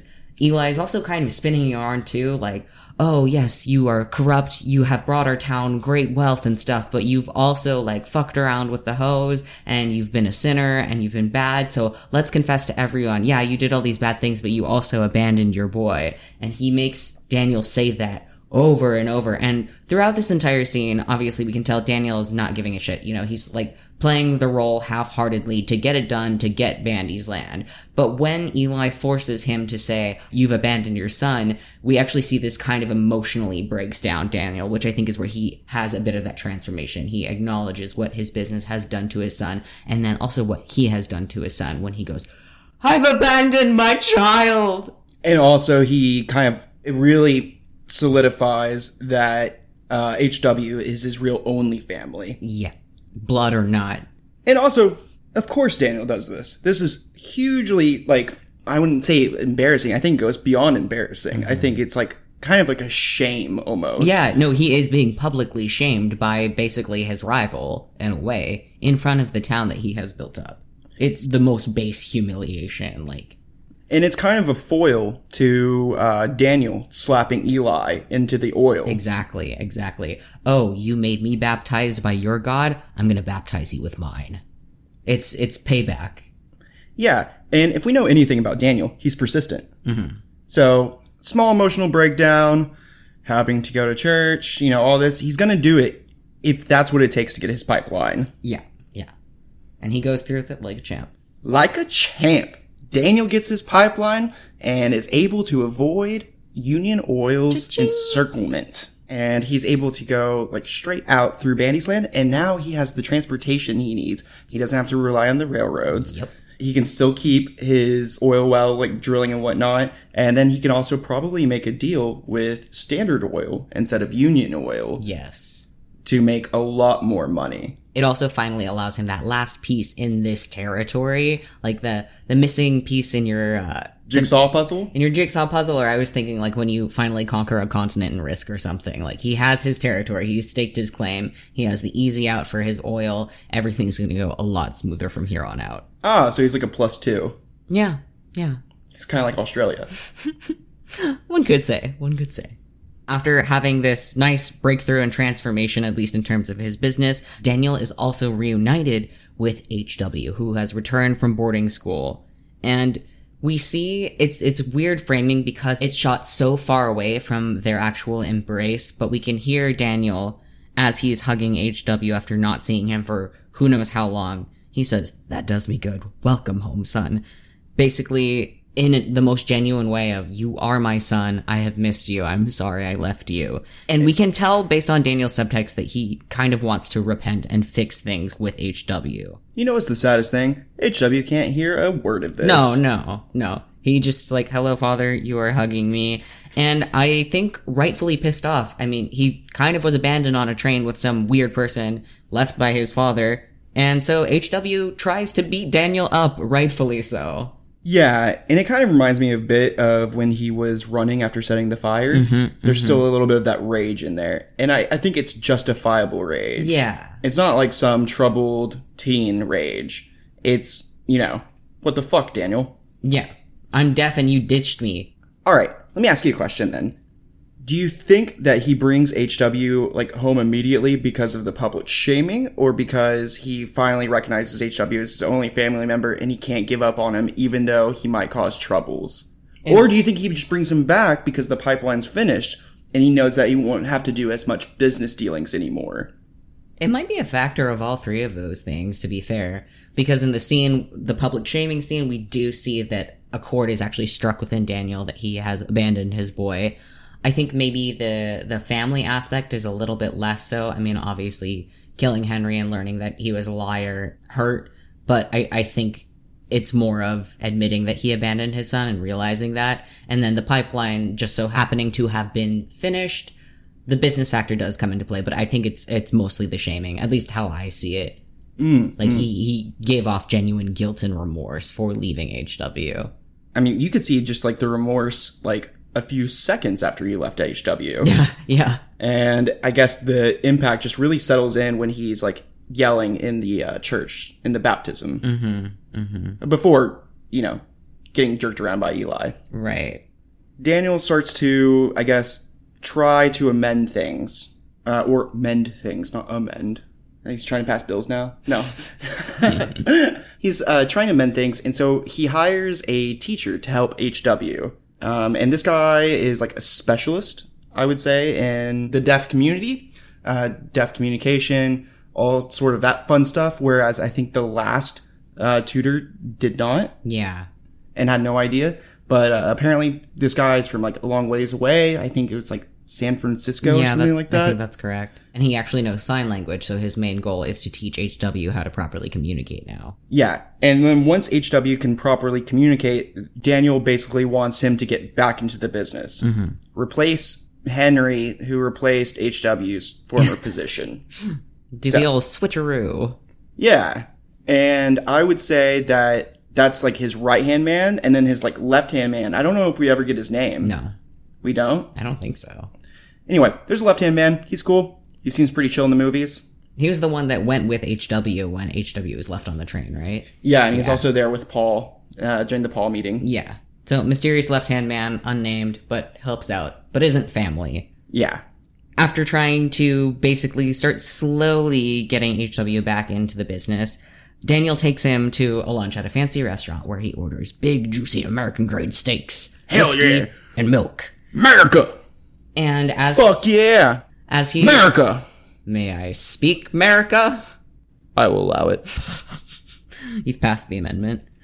Anyway, they are seated at this fancy restaurant together, and they are confronted by other oilmen, notably a man named Tilford, who comes up and is being relatively polite, I guess. He says hello to Daniel, and then very obnoxiously, loudly says hello to HW. Like a true American. They don't understand you, just speak louder. Oh, you're deaf? Can you hear me now? It doesn't help. Anyway. Fusroda! But underhandedly, he kind of chides Daniel for how he's raised his family. I think word has gotten around the region, I mean, especially with the public shaming, that Daniel ditched his kid for a little bit, and people are giving him the side eye. And Daniel basically tries to humiliate Tilford after this. I think also that Tilford already knows. Because remember we covered when Union was threatening Daniel, and they were talking about, like, get my boy's goddamn name out of your mouth. Yeah. So, I mean, they already knew, and whatnot. And now they're saying he's back, and they're like, And he's polite, but he's really condescending. Yeah, exactly. And he's, like, obviously in some type of weird, schmoozy lunch meeting kind of thing. Yeah, there's, like, 12 other guys in the same suit talking oil with their American steaks. America! And I think that really pisses off Daniel. Yeah, it does. Like I mentioned, he tries to humiliate Tilford because he has been humiliated in a way. But he also reveals that, now I don't have to make dealings with you big oil men because I have my fancy schmancy pipeline. And then, in an interesting piece of filmmaking, it actually goes briefly into HW's kind of point of view. Yeah. But it doesn't switch the camera, but you can tell it's HW because the sound just so, like, slowly goes silent. So you kind of get the perspective. HW is surrounded by all these fancy people. He can tell based on the context of or what's around him, this is probably business, but I have no idea what they're saying. I don't know what they're saying to me, about my father. And I think the fact that the audio fades out really shows HW is feeling this isolation from people as well. Maybe learned from his father, and also as a side effect of his loss of hearing. Yes. I would say that he's very disengaged. Almost like listless. Yeah. I mean, who could blame the kid, man? Yeah. But hey, HW finally begins to learn sign language. Yeah. So this is going to be a huge step. Exactly. And a factor for his independence, not only just as a kid, but also from Daniel. We'll get into that in a little bit. Mm-hmm. So as HW's learning sign language, he still kind of resents not being able to hear. Obviously, it's pretty shitty. And he knows that, like, you know, Daniel did it. And also that Daniel just, like, left him there, on the thing to go to the oil rig. And then Daniel leaves him again on the train. Mm-hmm. And he's like, what? Is there going to be a third time? There's a lot of resentment. He's like, you should pick me up when it's convenient and then drop me off when, like, you know, it's, like, good for you. Like, I'm just... Yeah, this isn't a true fatherly bond. I'm basically, like, a piece of baggage for you, in a way. Mm-hmm. The fashion child of the week. But I do think that Daniel, like, deep down, has good intentions. But he done fucked up. Yeah, his reputation is being tarnished as a father, as a businessman.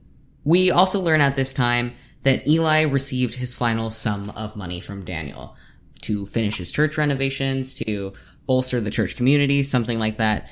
Daniel paid off whatever else he owed to Eli/Paul, and we see a little scene of him saying goodbye to his mother because Eli's leaving town to go on a mission. You know, good old white savior complex. Go somewhere and try and spread Jesus to fix the problems. And he's using these funds that he acquired from Daniel as like a rebrand. Essentially, the little slimy weasel wants to become big, nice mission savior, and I think it's just all for show. Flash forward many years into 1927. That was fast. Yeah. And we open up to a scene of HW, now a man. And he is currently getting married. To whom, you may ask? To Mary. There's a tongue twister in there somewhere. Manly man getting married to Mary. Yes. So HW is getting married to Mary, who is the youngest sister of Eli. And HW's childhood sweetheart. And childhood sweetheart.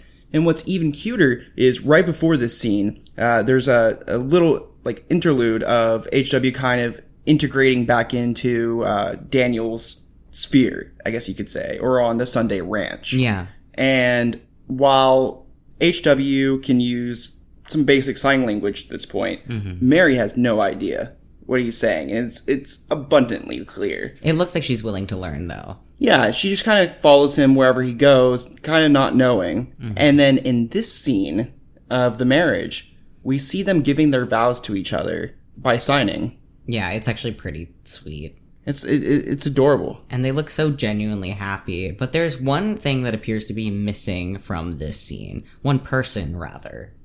Who could it be?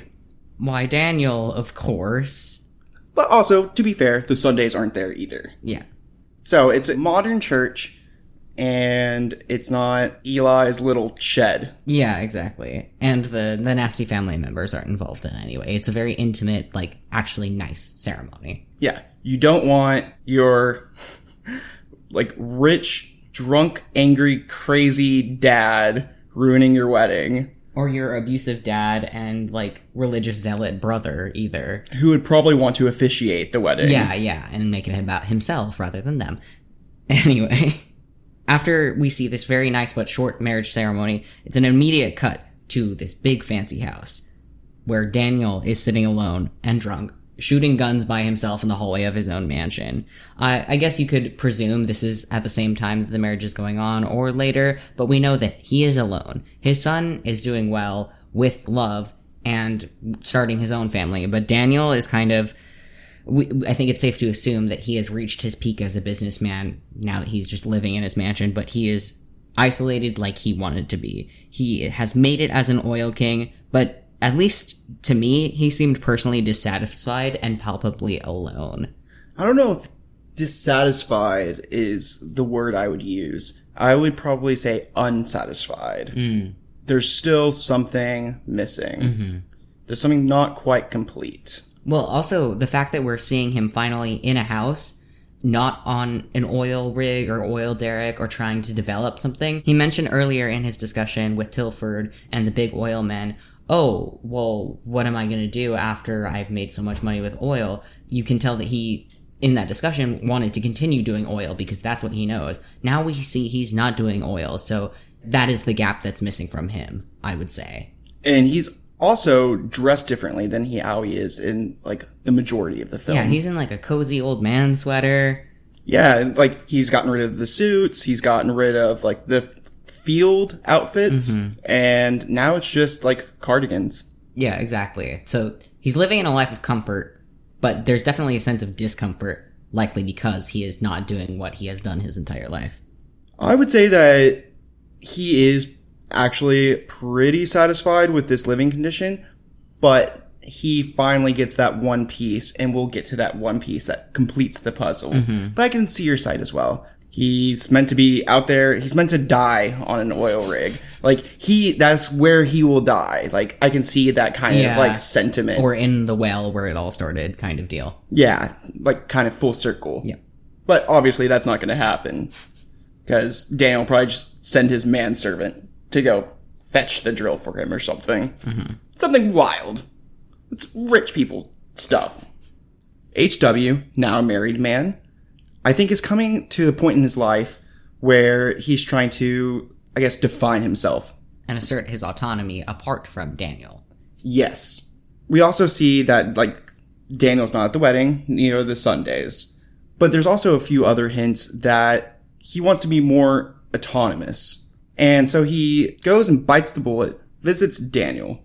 He walks into the house, walking over shattered glass. Seeing the chaos that Daniel has left in his drunken rage, working from home, isolated basically, save for the few oil men and, like, the left-hand man that are with Daniel. Imagine that, what do you call it? Boop, boop, boop, boop, boop, boop. Call. Be like, oh, I'm just in my underwear, shooting at stuff.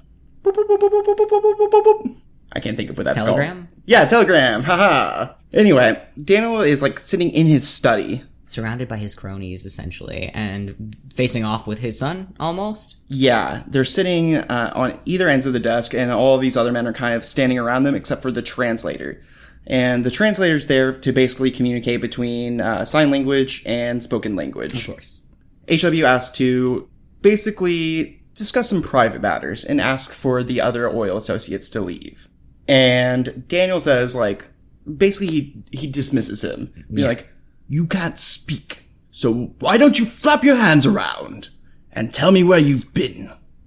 Or do you think I don't know? I think it's also pretty telling that Daniel never really took accountability, at least for being a partial cause for HW's deafness, solely because of the fact that he didn't even care to learn sign language to communicate with his son. That's a little bit of an aside, but, like, him saying, why don't you flap your hands around, and the translator having to be there, it's just kind of, interesting that this communication gap happened between the two of you, but you never fostered, like, trying to bridge that gap yourself as the father. Yeah, I think it is kind of interesting. Maybe Daniel just kind of relied heavily on the translators. Yeah. And was like, well, I'm always going to have, like, kind of, like, this base around to... Yeah, fair enough. But I think what's interesting here is Daniel saying, or do you think I don't know? Which, don't know about what? It's at this moment that... HW basically tells him that he's going to strike off on his own. He says that he loves Daniel, but HW himself also loves the work. Like you mentioned, he wants to be out in the dirt, in the grime, in the sun, not in your home office. So HW announces that he is going to move with his new wife to Mexico. And Mexico! Yeah, lots of oil. He's basically going to start his own company there, away from Daniel, but taking what he has learned, basically growing up in the oil industry, and spread his wings to leave his father and make some kind of change of his life. But of course, Daniel sees this as not only a business threat, but also a misstep. Yeah, and it's really heartbreaking, but HW kind of signs, I'd rather keep you as my father than as my partner, which is a very healthy way to set boundaries. Right, like, keep the family alive, but, I've surpassed my mentor in a way. I need to keep doing my own thing. Like, I think that's a fair thing to say. I think it's absolutely fair to say, and it's kind of unfortunate because Daniel just mocks him, basically. Yeah. Daniel's not in a position, he's not in a place where he's willing to listen to anything his son has to say. Essentially, he spins it back towards HW, saying that he's killing the family and also the image of his son. Which is now being kind of corrupted into what he says is, no, you're nothing but competition to me now. Mm-hmm. He's just like dismissing him outright. He's making fun of the interpreter this entire time. Like being all like, what the heck is this guy doing here? He doesn't respect HW in any way. And yeah, he doesn't care about the family aspect. Even though HW says, I'd rather keep you as my father, Daniel doesn't care. He now just sees his son as nothing but a threat. And in this moment, he reveals the truth about HW's upbringing, that he is not his biological son. He's just the kid of some guy that was working at one of the derricks with Daniel, who died. I would say that this is really kind of Daniel's event horizon. Yeah, which is kind of surprising. Like, you wouldn't think being mean to your son as an event horizon, but let's explain why. Yeah, this could be like basically the third time that he abandons HW. Mm-hmm. Now, I have two theories on this, but we'll save it for once we get through the end of the scene. Okay. So Daniel basically says to HW, "You're lower than a bastard from a basket." Basically, he was trying to tell HW that he was just a pawn in like a heartbreaking disownment. HW responds that he is like glad that he has no part of Daniel inside of him, which Daniel mentions like, you know, you're not my son because you don't have what drives me inside of you. Mm-hmm. Which, not only the blood, but the drive. And obviously HW does have the drive. It's just different and like a lot less cold-hearted than what Daniel has. Yeah, and it's kind of interesting too because we know that this discussion of the drive or like the ambition inside of him kind of only comes up when he's really close to people. Yeah, because he also brought up the drive and the ambition when he was having that conversation with Henry way back when. Oh, if it's in me, it's in you. Not the blood, the drive. It makes me kind of question if like the drive is almost looking for connection itself, but can't find anything. Yeah, the shared ambition, like we have a similar goal.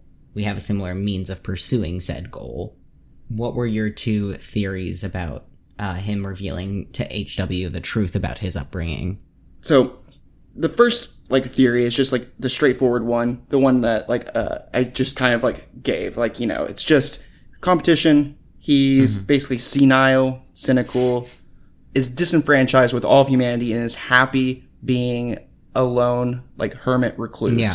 And like one of the final ties he has to remove is HW as he further like closes out the world. Yeah, he's already seen HW as some kind of liability. He's like, it'll be safer just to remove him outright. And then the second theory, which I think is a little bit more complex, is that I think that Daniel is doing like the shittiest version of tough love. Mm-hmm. So here's why I say it. Is we mentioned that, or we know that Daniel gets a lot of his drive from hatred of people, wanting to become the recluse, the hermit, whatnot.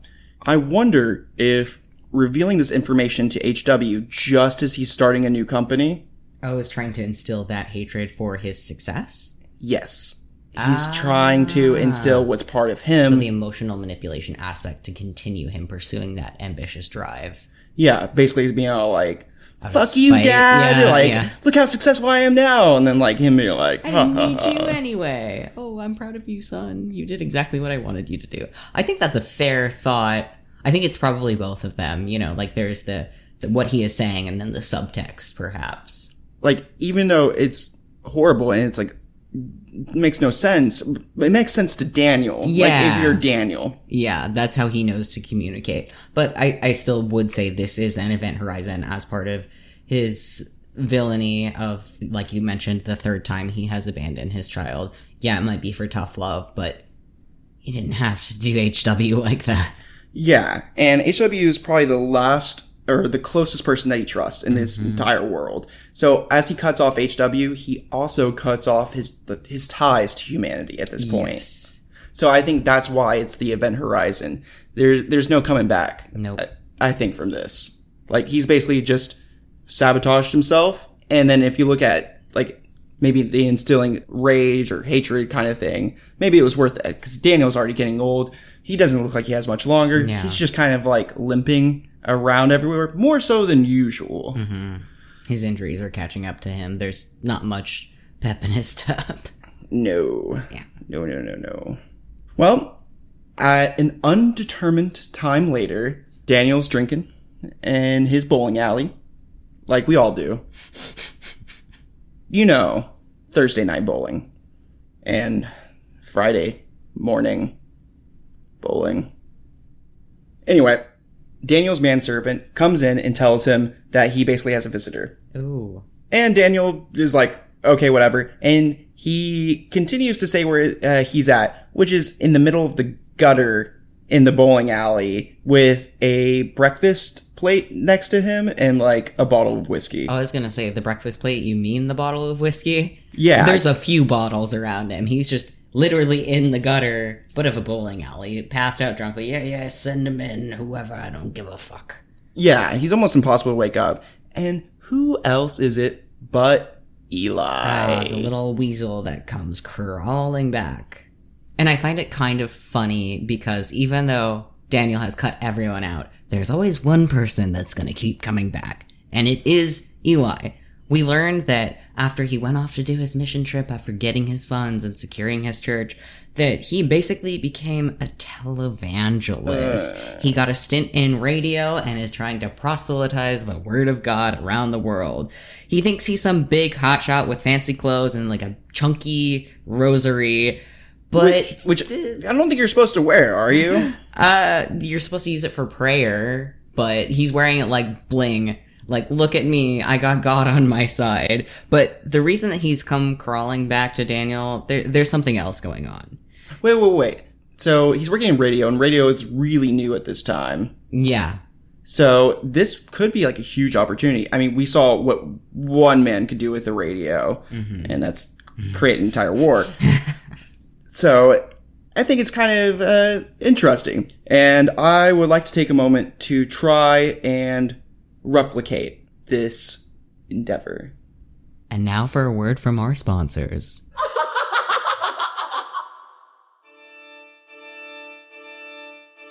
Ladies and gentlemen, gather round, prepared to be utterly mesmerized. Step right up and tune your dial to the divine frequencies of Reverend Eli Sunday's miraculous radio revival. Friends, do you crave salvation? Well, rejoice, for the heavens have descended upon the airwaves. In this electrifying extravaganza on Electric Avenue, we witness the power of faith as Reverend Eli, the chosen messenger, leads you on a journey of redemption. Marvel at the awe-inspiring sermons that will shake your very soul. Join the Church of the Third Revelation as we cast away the shadows of doubt, arthritis, and corrupt oilmen, and bask in the glorious light of the Lord's redemption. Don't miss this chance to experience the miraculous. And if you cannot make it, friends, fret not, for God, in all His glory, has given me the ability to reach your ears today. And with this blessing, we beg you to send your tithe to 1312 Idleon Avenue, Little Boston, California, 91874. To help those in need and those ignorant of His word. 2 Corinthians chapter 9 verse 7. For God loves a cheerful giver, and God is able to bless you abundantly. The more you give, the more you shall receive from the Holy Spirit. Tune in and let the Spirit of the divine old God wash over you. Hallelujah and amen.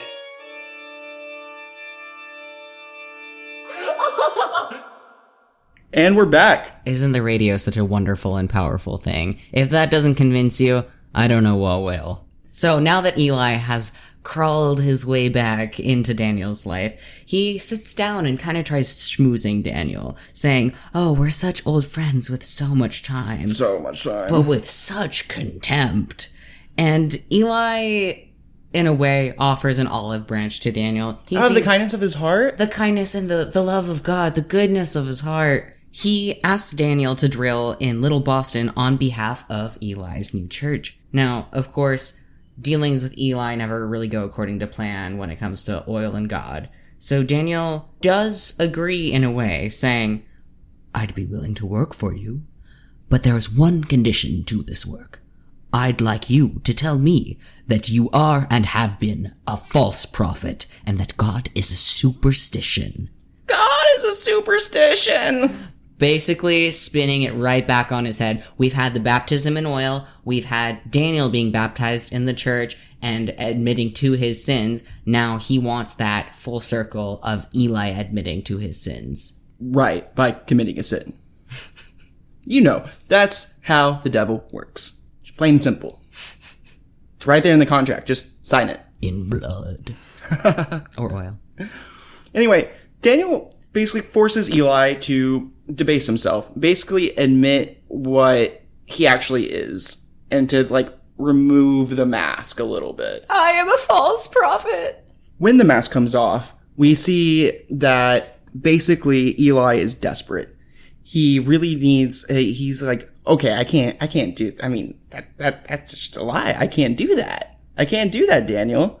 But Daniel basically eventually forces him into it, being like, well, if you want this money, and then he's like, I've made so, like, all these investments, and all these investments are gonna go bad unless Daniel, and he mentions some type of crash here. So I think this is around Black Tuesday in the 1930s. Yeah. Or 1920s. Eli admits that his investments are broke, and he does say that they went under and there's a panic in the economy. So I think it's safe to assume that Black Tuesday, it's around this time before the Great Depression happens. So Eli coming to Daniel is desperate for that last bit of money and power because everything is going sour. Even though he's got the bling and he's got God on his side, things are not actually working out for Eli. And eventually, he's forced to say it. I'm a false prophet. God is a superstition. What? I can't hear you, Eli! I am a false prophet and God is a superstition! And then Daniel goes, oh, that was very nice. Also, by the way, no. Yeah, he mentions that the areas that Eli had brought up for potential drilling, they're already taken. They've already been drilled. It's not worth Daniel's time. And he was basically just kind of manipulating Eli for his own shits and giggles. Oh, I want to see you squirm like you made me squirm. Basically, how Daniel explains this is that he basically just tells Eli that he's dumb. Like he's a fucking idiot. Yeah. He goes, hey, if there's a giant lake underneath, and I'm all around your lake, I don't need to be in the center of your lake to drain your lake out. Mm-hmm. I just need to, go around it. Yeah. If I take my straw, and I extend it all the way to your milkshake. You know, the whole spiel. The famous monologue. After calling Eli an idiot, Daniel basically says, Paul was the chosen one, not Eli. Because it was Paul that came to him and knowing what was under the Sunday land, asking Daniel to drill for it. Basically, Daniel informs Eli that Paul is actually now also a successful oil man. And that after that, he gave Paul $10,000, and he was able to transform that $10,000 into a small amount of drilling sites. Yeah, and is now making around $5,000 a week, just like Daniel was at the beginning of his own journey. Now, here is Conspiracy Corner! Conspiracy Corner! So, this is interesting because we know at the beginning of the film that Paul was only given $500 for the information about the Sunday Ranch. But here, we hear Daniel saying that he gave Paul $10,000. Now, okay, maybe this is just him trying to rub in Eli's face, like how much money that Paul got for being the smarter brother or whatever. The chosen one. The chosen one. That's the normal take. But when you're on the conspiracy, who else got $10,000 in investment? Yeah, we heard that there was a sum of money given to Eli to start his church, and before he went off to be a televangelist, he got an extra $5,000 to finish the job. It sounds like it might add up to $10,000 going towards a certain Sunday boy. Yeah, and also, what kind of investments does this church boy have? What is he doing in investing? Shouldn't he be investing in God? He invested and his herd, his sheep or something? He invested in his fashion sense. That rosary costed $10,000. Yeah, I guess radios aren't cheap back then, eh? So, anyway, just a little conspiracy theory. Paul, Eli, same guy? Same guy? Yeah, same guy. Write us if you agree. Do you think Paul and Eli are the same person? Email committee@worlddomination.ca. Anyway, after making fun of Eli and telling him about Paul's success and how much of a sniveling ass Eli is, Daniel starts throwing pins at him. Oh yeah, it gets heated. Yeah, it gets very, very Daniel's heated. rage has really brimmed to the top. He is fed up with Eli coming crawling back, complaining, trying to shove God down his throat and his moral superiority. Daniel is done with Eli. And this isn't with the baptism of slapping him into the mud and beating him. No. This looks like rage, filled to kill. Yes. And no one's around to stop it. And Eli is such a weak pussy bitch, he is not able to defend himself against Daniel's rage. And I think this is really interesting because it is rage, but I don't think it's coming from a place of anger like it was coming from when HW was deafened. Yeah. I think it's actually coming from a point of domination. Well, yeah. I think he's trying, he's basically saying the oil has won over God. The old gods are dead. The old gods are dead. What are you going to do about it? They were too stupid to keep living. Yeah. Especially if, like we mentioned earlier, Eli sees himself as an old god in a way. So Daniel is affirming, your old god is dead, you are going to be. They just didn't keep up with the times. We know Eli tries to keep up with the times, but the fundamental idea just doesn't seem to be holding as much oil. Yes. As Daniel is throwing these pins at him, he's slowly getting closer, telling him all of his failures, telling him that, he is the righteous one, that he is the third revelation. And this entire time, Eli is just, whimper yelling and, being we're brothers, Daniel! Please, Daniel, I'm no! your only friend! No, I know you, Daniel, you're not like this. So, yeah. And he gets closer, and then finally, he gets Eli to trip, and Daniel then goes over to him, takes a pin, puts it in his hand, and begins to bash his brains in. Oh, for Christ's sake, why? Eh? Why? Why? Because we fucking can! Because we fucking can! And if we can, we do. And Daniel did. Daniel sits in his own personal destroyed bowling alley, now alone, with his true rival Eli finally vanquished, and the old god finally killed. Basically, his footman house employee comes down and kind of just evaluates the state of the Union, not saying anything, kind of oh, Daniel just killed a guy, this is fine. And Daniel just says, I'm finished! And the movie promptly ends with a flourish of strings from Brahms. And that's the end of the film. But I would like to make a quick note, but I think it's a pretty important, good note. When Daniel abandons HW for the third time. And final time. He's basically abandoning humanity. The last of his humanity. Right. Further isolating himself. He's already isolated. Now he's isolated from the only person he actually could ever trust. Precisely. And I think that the killing of Eli is him cutting himself off from God. Yeah, fair. Or at least an old god. Although, because we don't see him really being active in the oil industry, maybe he's also cut himself off from the new god too.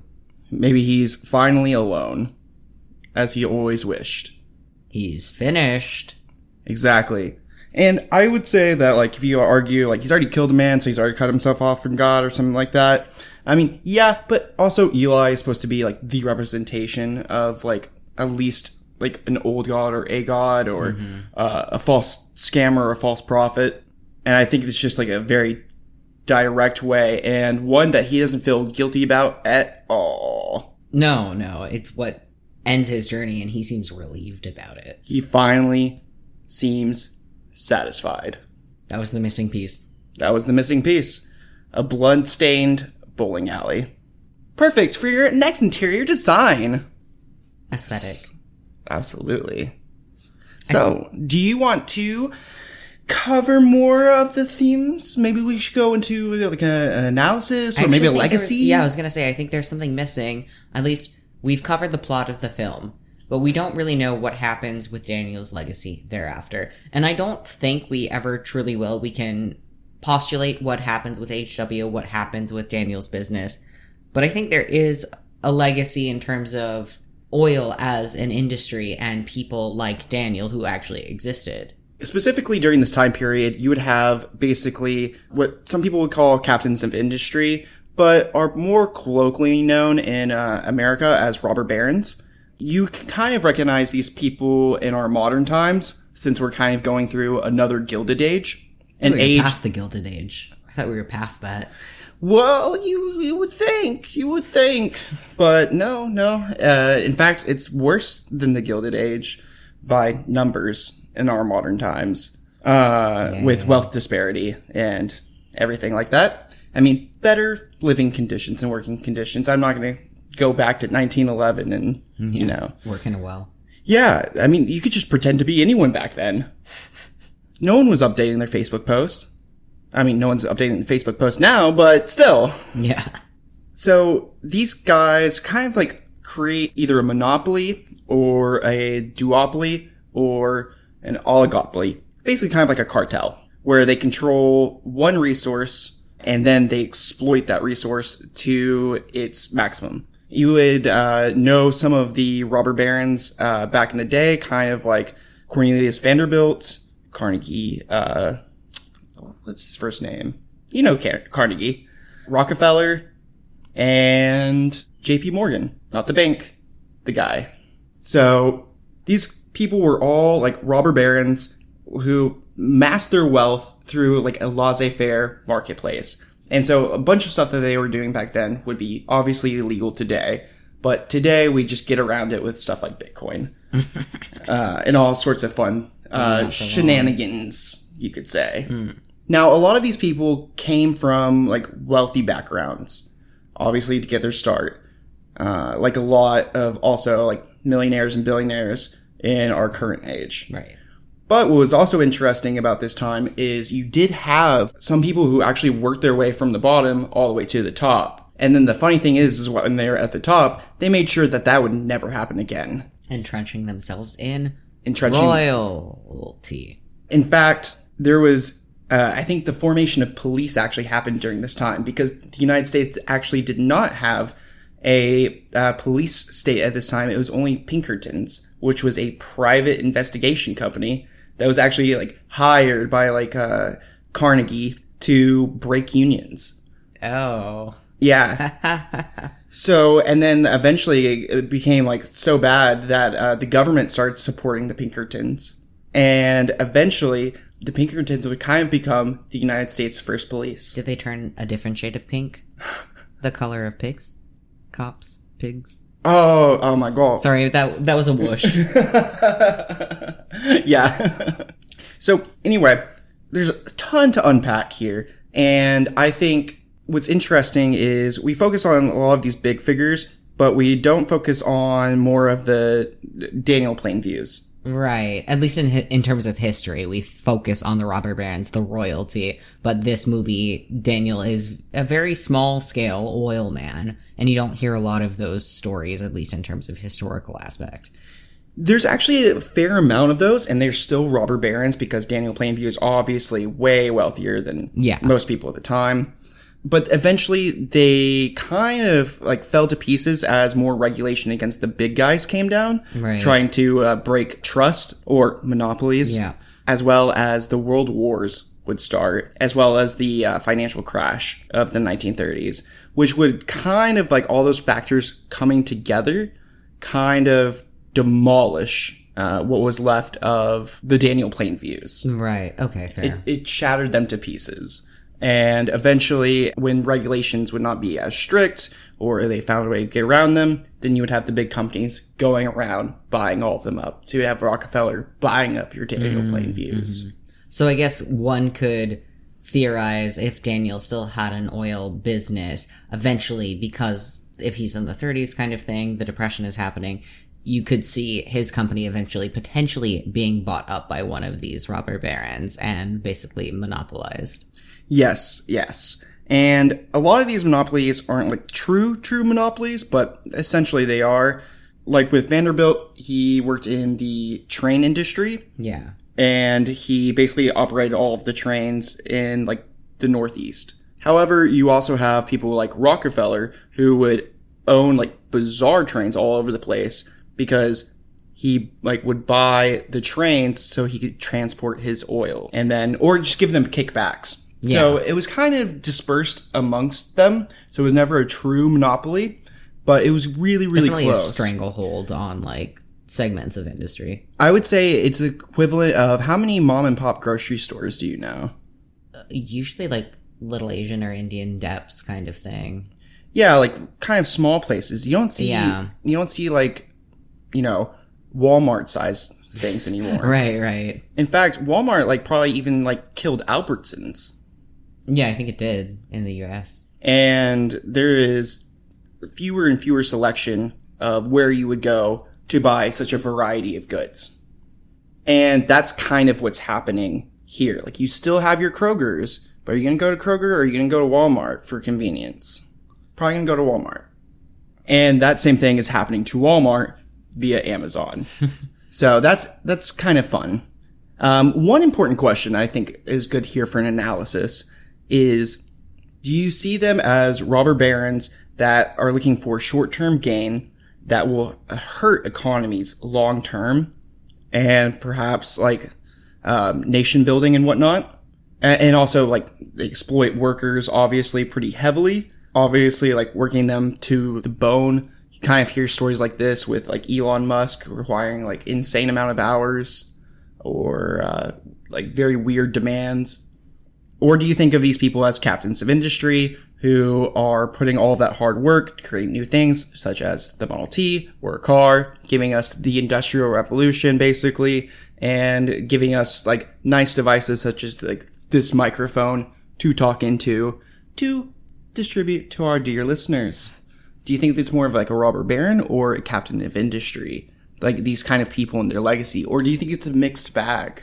Might be a non-answer, but I think it's a mixed bag. I think there's a lot of human suffering that does go into becoming a captain of industry. Kind of like with World War I, a lot of technology was developed because of a mass tragedy on a scale. I don't think it necessarily justifies it. A lot of interesting new technologies came out of that. Obviously, the oil industry back then was not the scope of a world war, the First World War. I think a lot of people were hurt by it and continue to be hurt by it. And some really interesting things did come out of it for sure. So I think it's the joint bag.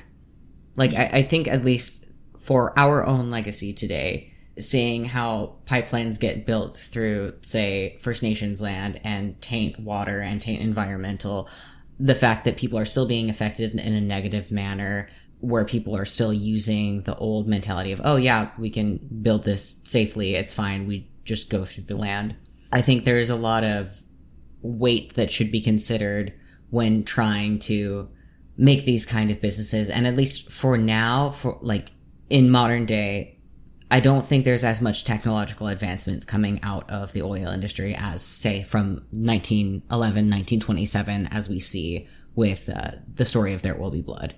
Yeah, now it's more of spending their time like making tiny improvements and a lot of lobbying. Yeah, so I think that, of course, both factors were at play at the beginning. I think it's a lot more shifted towards the power and the money, and there's a lot less innovation and progress coming out of it. I mean, especially in terms of environmentalism, there are so many other options, but people are still, like you said, lobbying for lots of oil money, and it's like, maybe we should be trying to improve technology to make cleaner forms of energy, or at least make the options for cleaner form of energy more affordable to the layman.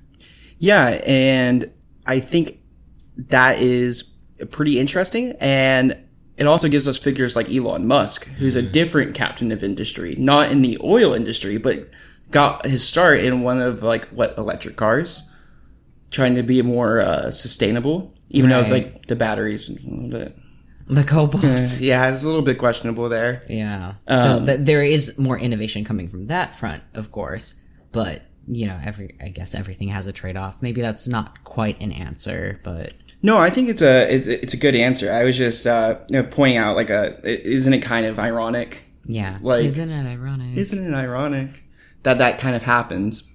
Well, do you have anything else you want to say about the legacy of Daniel or the legacy of the oil industry as it stands from 1900s to present day? I don't know. I have to think a little bit on this one. I mean, there's so much to say. I mean, it's basically like run our world. I mean, we're even discussing like oil is like a hot topic, especially in certain areas of the world. Right. Currently, as Who it's knows? like, Maybe there are some good modern villains that can come out that we can do more research on.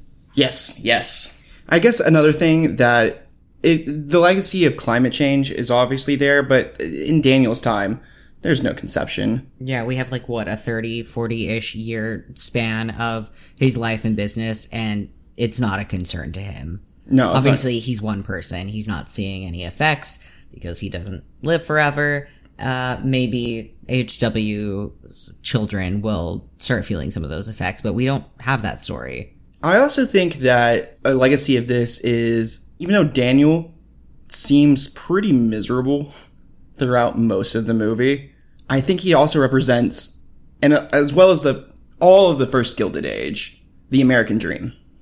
Yeah, true. That you can start from nothing and get to the top. Or maybe not necessarily the tippity top, but at least Daniel Plainview. Like a comfortable level where you don't have to worry about your means of living. Yeah, you can have a manservant. Yeah, exactly. You can have your own fucking bowling alley. Yeah.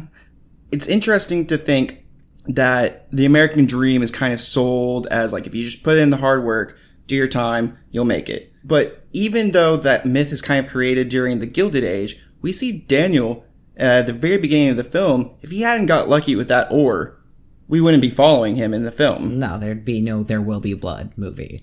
Yes. he obviously worked really hard, but he also had some luck on his side, some opportunity. Mm-hmm. Typically, when it comes to making it rich, in terms of the American dream or not, it's a factor of opportunity, luck, and also capitalizing on that timing, if you are afforded it.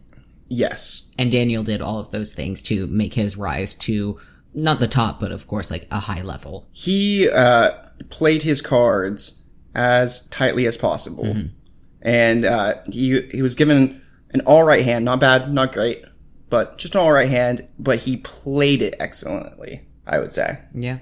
So what about you? What else do you think? Is there anything that you would like to talk about with like the legacy of maybe Daniel or the oil industry or like robber barons, these kinds of people or this kind of age? I don't have much else to say about the legacy. I was actually thinking maybe we could get into some of the themes and like interesting factoids about this movie and Daniel as a character. Sure.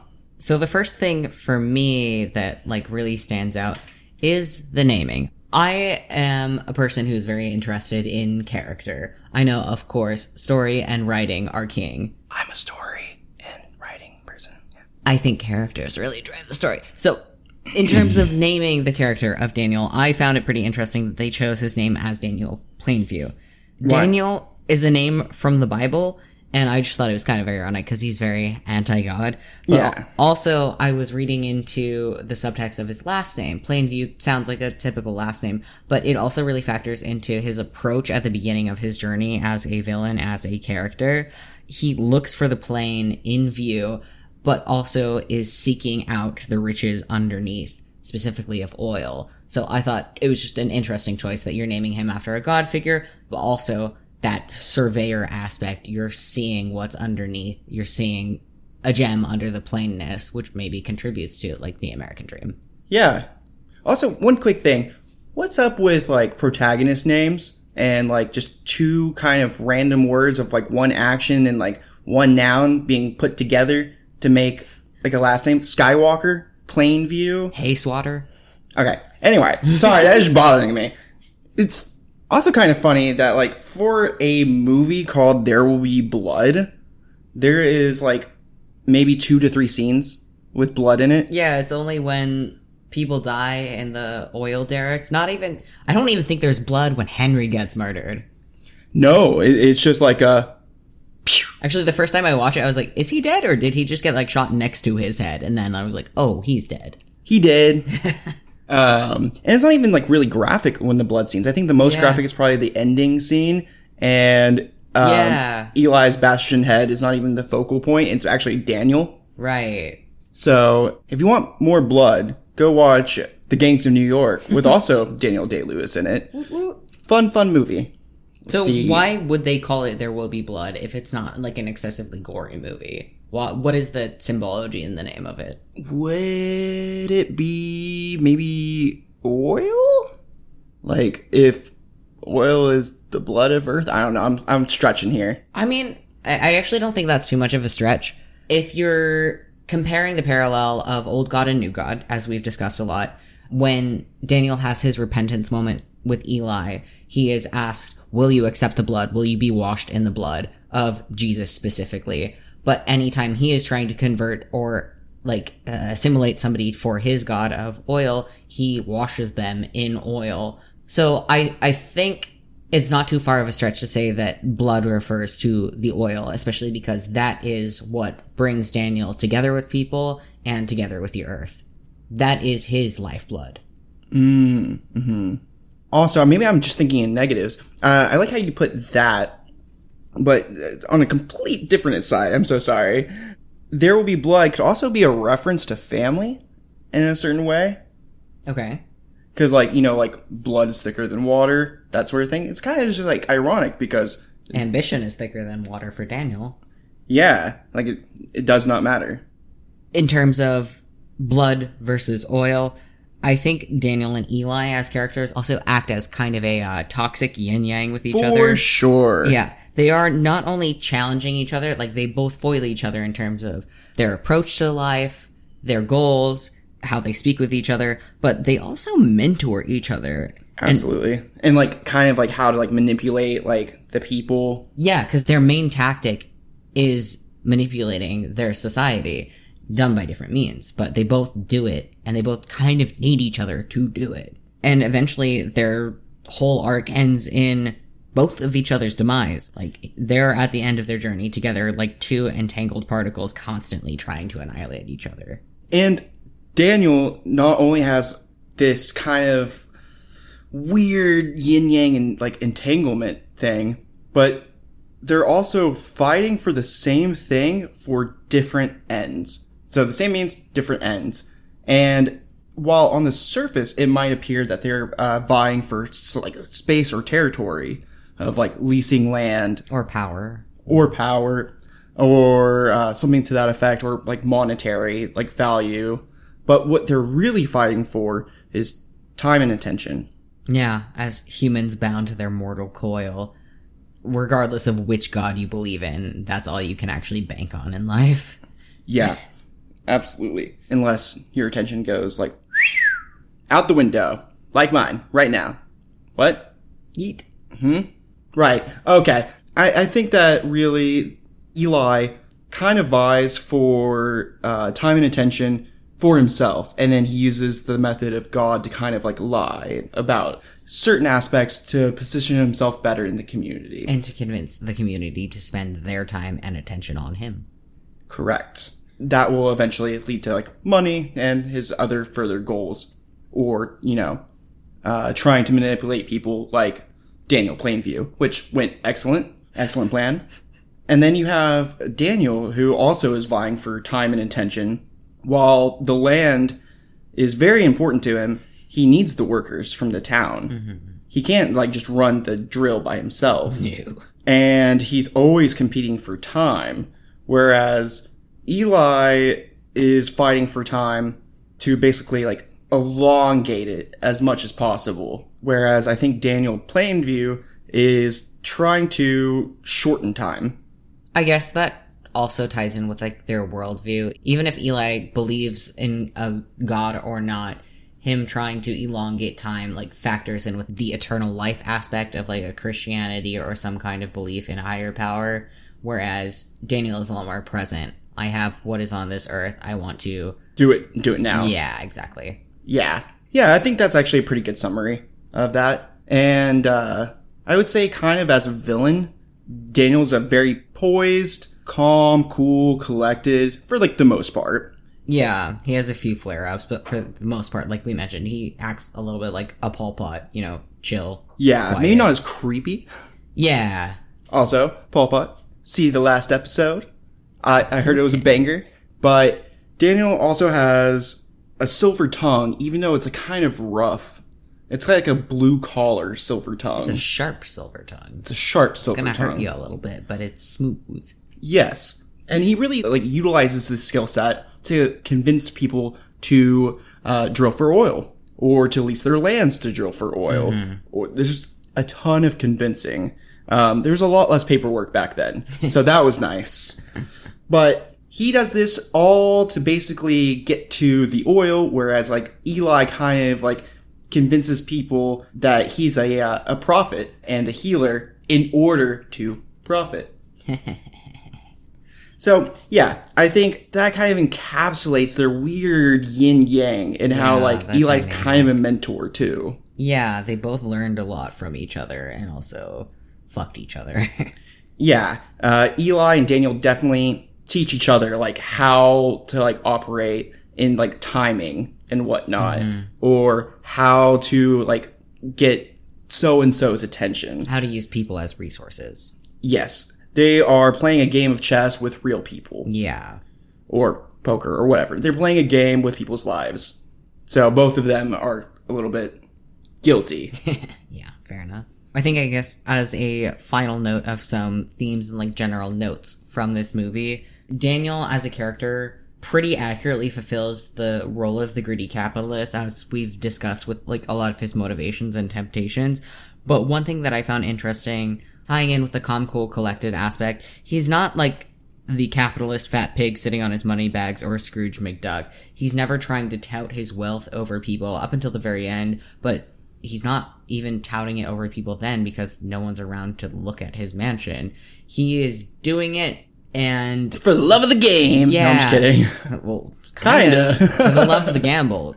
Yeah. Because he's doing it because that's all he knows after striking out. It's actually pretty interesting. One of a robber baron that's actually kind of similar to Daniel in a few ways, but not every way, is actually a guy by the name of Jay Gould? Gould? How do you pronounce Gould?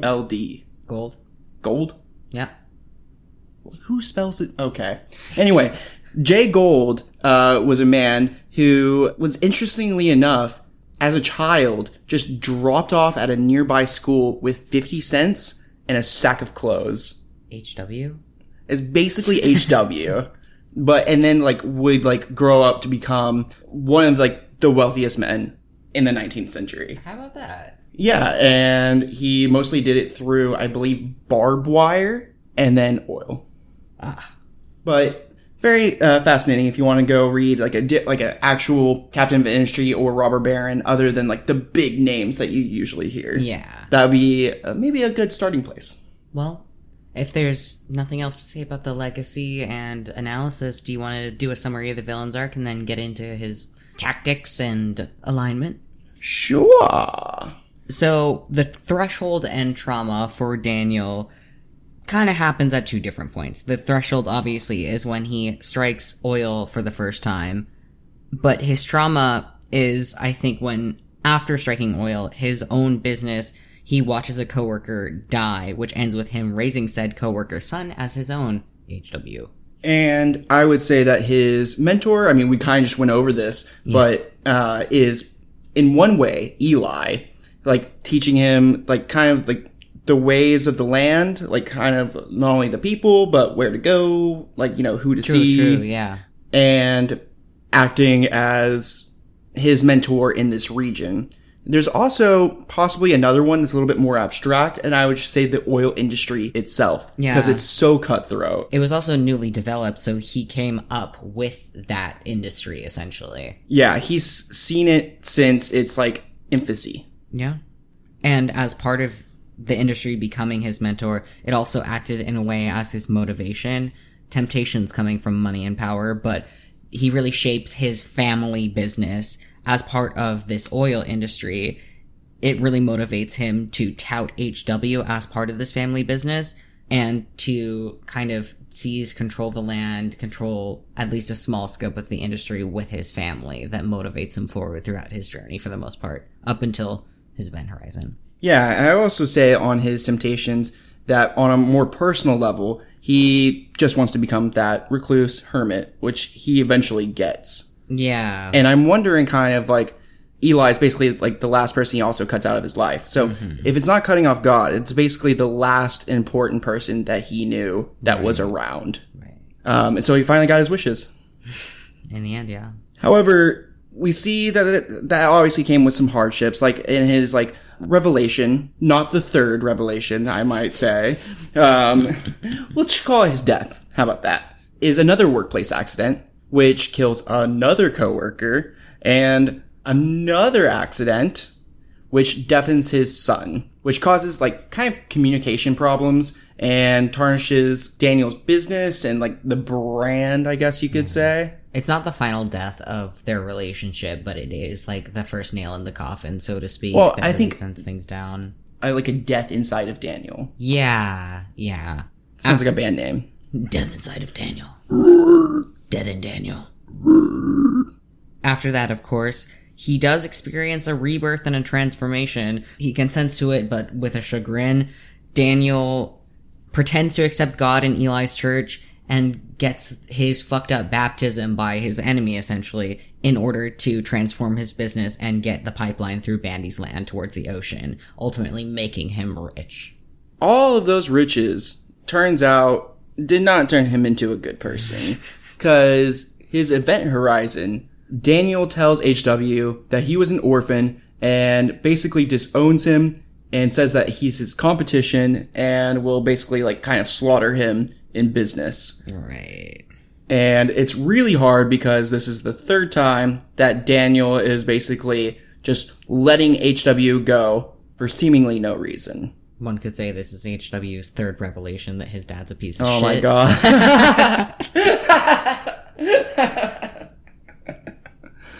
Oh.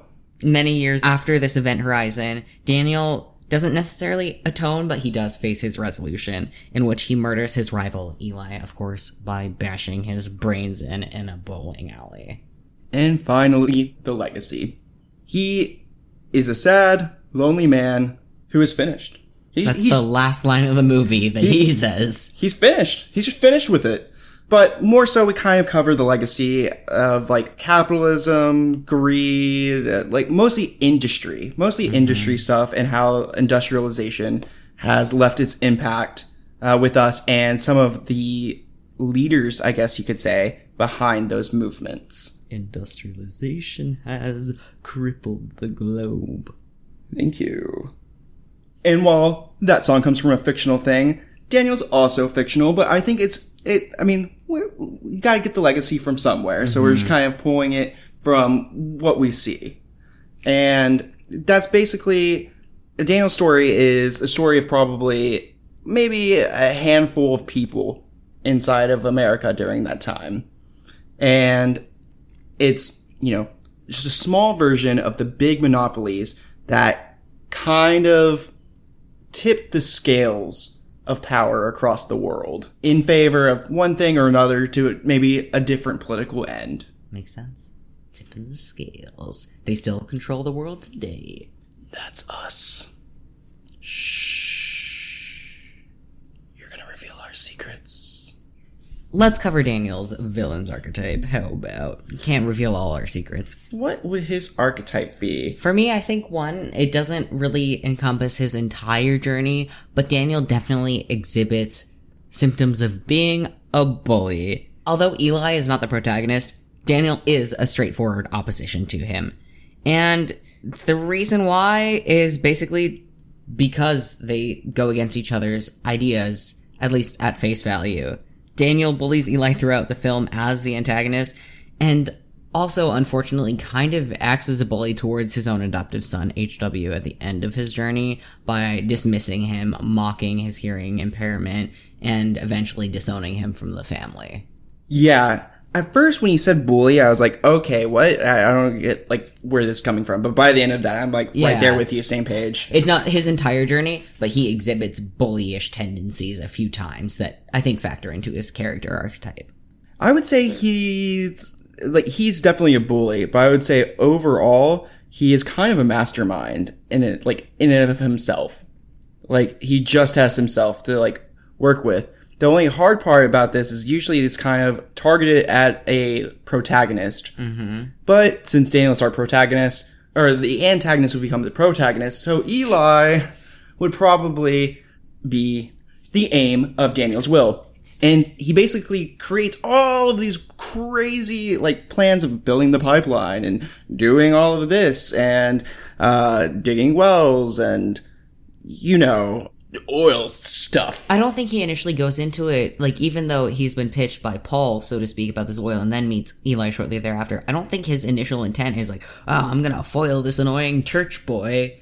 Like, his motivations aren't necessarily off the bat to put Eli in his place. So I guess in terms of a typical mastermind, I don't think it would be the standard protagonist antagonist foil journey.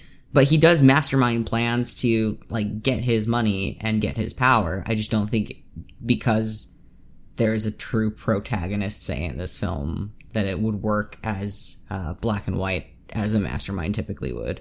Yeah, I can see that. I was kind of thinking of just, like, the masterminding around Eli, and then also with probably masterminding the whole Union Oil escaping out of Bandyland, which would eventually lead Daniel to being in Eli's church, and then Eli, you know, yeah. I think, and also him sending away HW, just to have him come back. Like, he's always the first one in the know. Yeah, fair enough. So I would say that, like, but I kind of agree with you too.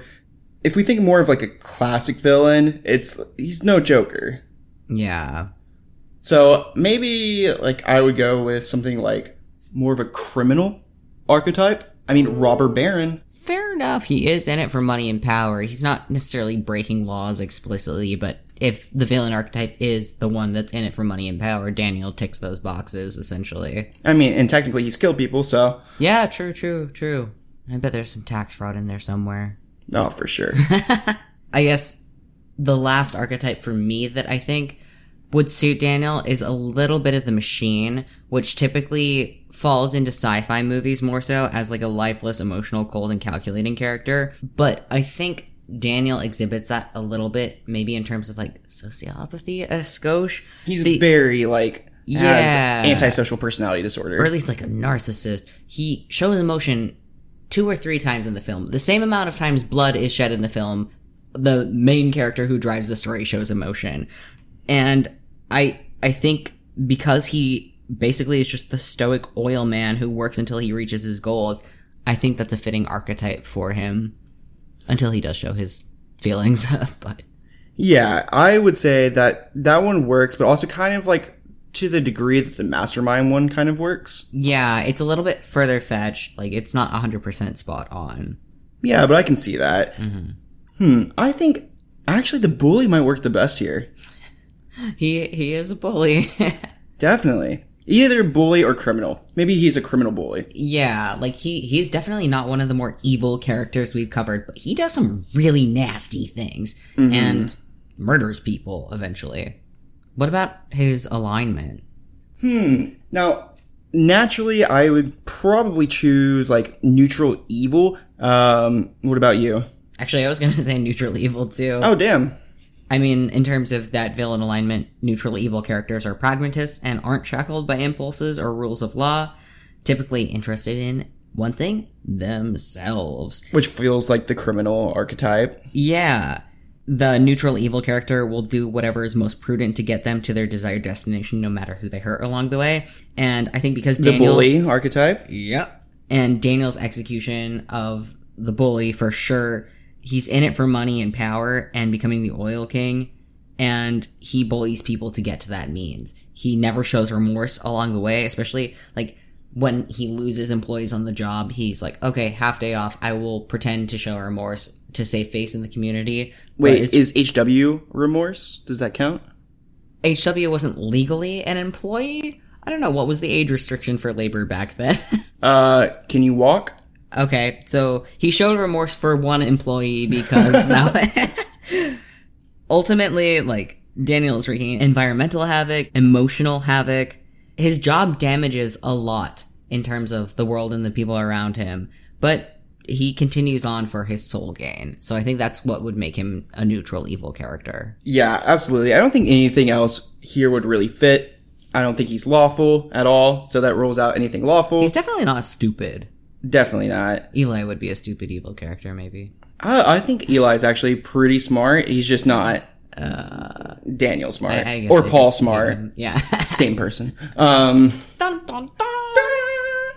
I don't even think he's chaotic either. He seems kind of meticulous. I mean, the fact that he's the stoic oil man that doesn't show much emotion with the machine archetype of Skosh, yeah, there's not really a chaos in him. He keeps his cool aside from his alcoholism, which I don't think we touched on much, but he does have a substance abuse problem that kind of shows more towards the end of the film. But the only time it ever goes off the rails, I think, is when he is drunk and kills Henry and is drunk and kills Eli.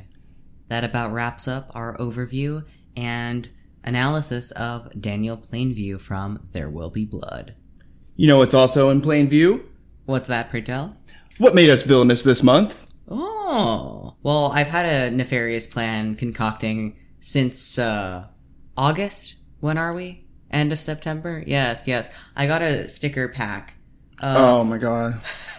A small anime girl from something called Spy Multiplied by Family. No. Fan favorite Anya Forger. No. Anya's great, but no. Yes. I got this pack because there's been a nefarious plot to annoy Trin, because I know I am going to Minecraft you.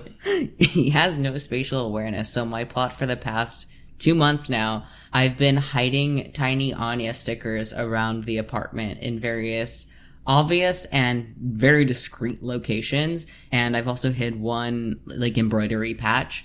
I think you found 5 out of the 14 that I've hidden. Oh my god. Wait, you just found one today. So I've been taking these little stickers of this cute little anime girl and hiding them in artwork, in computers, on clothes. You found the one in the computer. Right. I put one inside his computer that he took apart the other day and was like, what the fuck? I also put one, I'm only disclosing the ones you've discovered. There was one. No, go on. There was one hidden on the back of your playing card in your philosophizing hat that you only discovered recently, and the embroidery patch was under the hood of one of your jackets. What about the other one? I mean, you found the fridge one today. The fridge magnet. I thought I'd get you. I'm being framed! I'm being framed! At this point, I've hidden so many Anya stickers that the ones that are in plain view, haha, I see, but I've probably forgotten where the other ones are.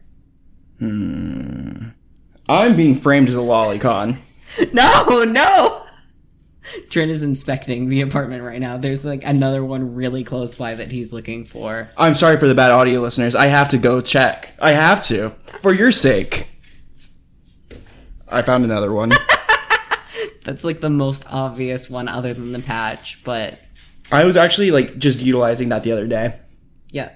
Trin found another one on the mandolin case. It's a very big sticker, too, that I'm surprised you haven't seen. But yeah, so I've been slowly driving this man insane. I gave him cryptic hints about where they were located, and it's taken a while. And I'm just fine. What made you villainous other than going insane? I stole a car. That was nice. So I got me a nice whip now. Went and got it, converted to street legal so the cops don't catch on. I'm making a stable thing. I'm not just going to go steal a car, rob a bank, get rid of it. If I'm going to steal a mom van, then I want to utilize all of its safety features. Fair. I am a prudent thief. I don't just steal any car. You have to check Kelly Blue Books. Obviously. Make sure you have some form of licensing and registration and maybe a pack of baby wipes and a teddy bear in the back, so if you get pulled over, you might get secret sympathy. So I was also poisoned. That was fun. Apparently the people that came after me last episode tried going through a different route to poison me this time, and it almost worked. Oh, yeah? Yeah, but I had a secret reversal serum that I was able to utilize that actually worked very well to my advantage, and I was actually only sick for about 2 days. Radiation's not fun. Anyway, I also accessed some classified documents. You do that every day. That were not my own. Okay, fair. Yeah, you have full access to World Domination Committee files. And then once I got access to those files, I was then able to get away in my mom van. And who's going to suspect a mom van? Fair. Also, an interesting fact, the mom van is named Minnie Van Helsing. Hell yeah. Well, if you would like to be part of the World Domination Committee, follow us on whatever interface that you listen to podcast on, and leave us a review. There's also a new feature on Spotify for Q&As, so once we enable that, leave us some Qs and we'll give you some As. You can also infiltrate the Wired with us at worlddomination.ca. You can also send us some villainous correspondence to committee@worlddomination.ca. Yes, I know it's been broken for a little bit. It's fixed. It's all good now. Is it really? It is. Wasn't my fault. Read our snarky remarks on the hellscape that is Twitter. Or X, Twitter. No, I am X. And I'm Twitter. At the WDC podcast. See what shenanigans I'm up to at tryn.tech. TRYNN.TECH. Proliferate the gay agenda by reading What We Do in the Closet on Tapas. Well, that's all, fuckers! This podcast was brought to you by Bad Baby Productions.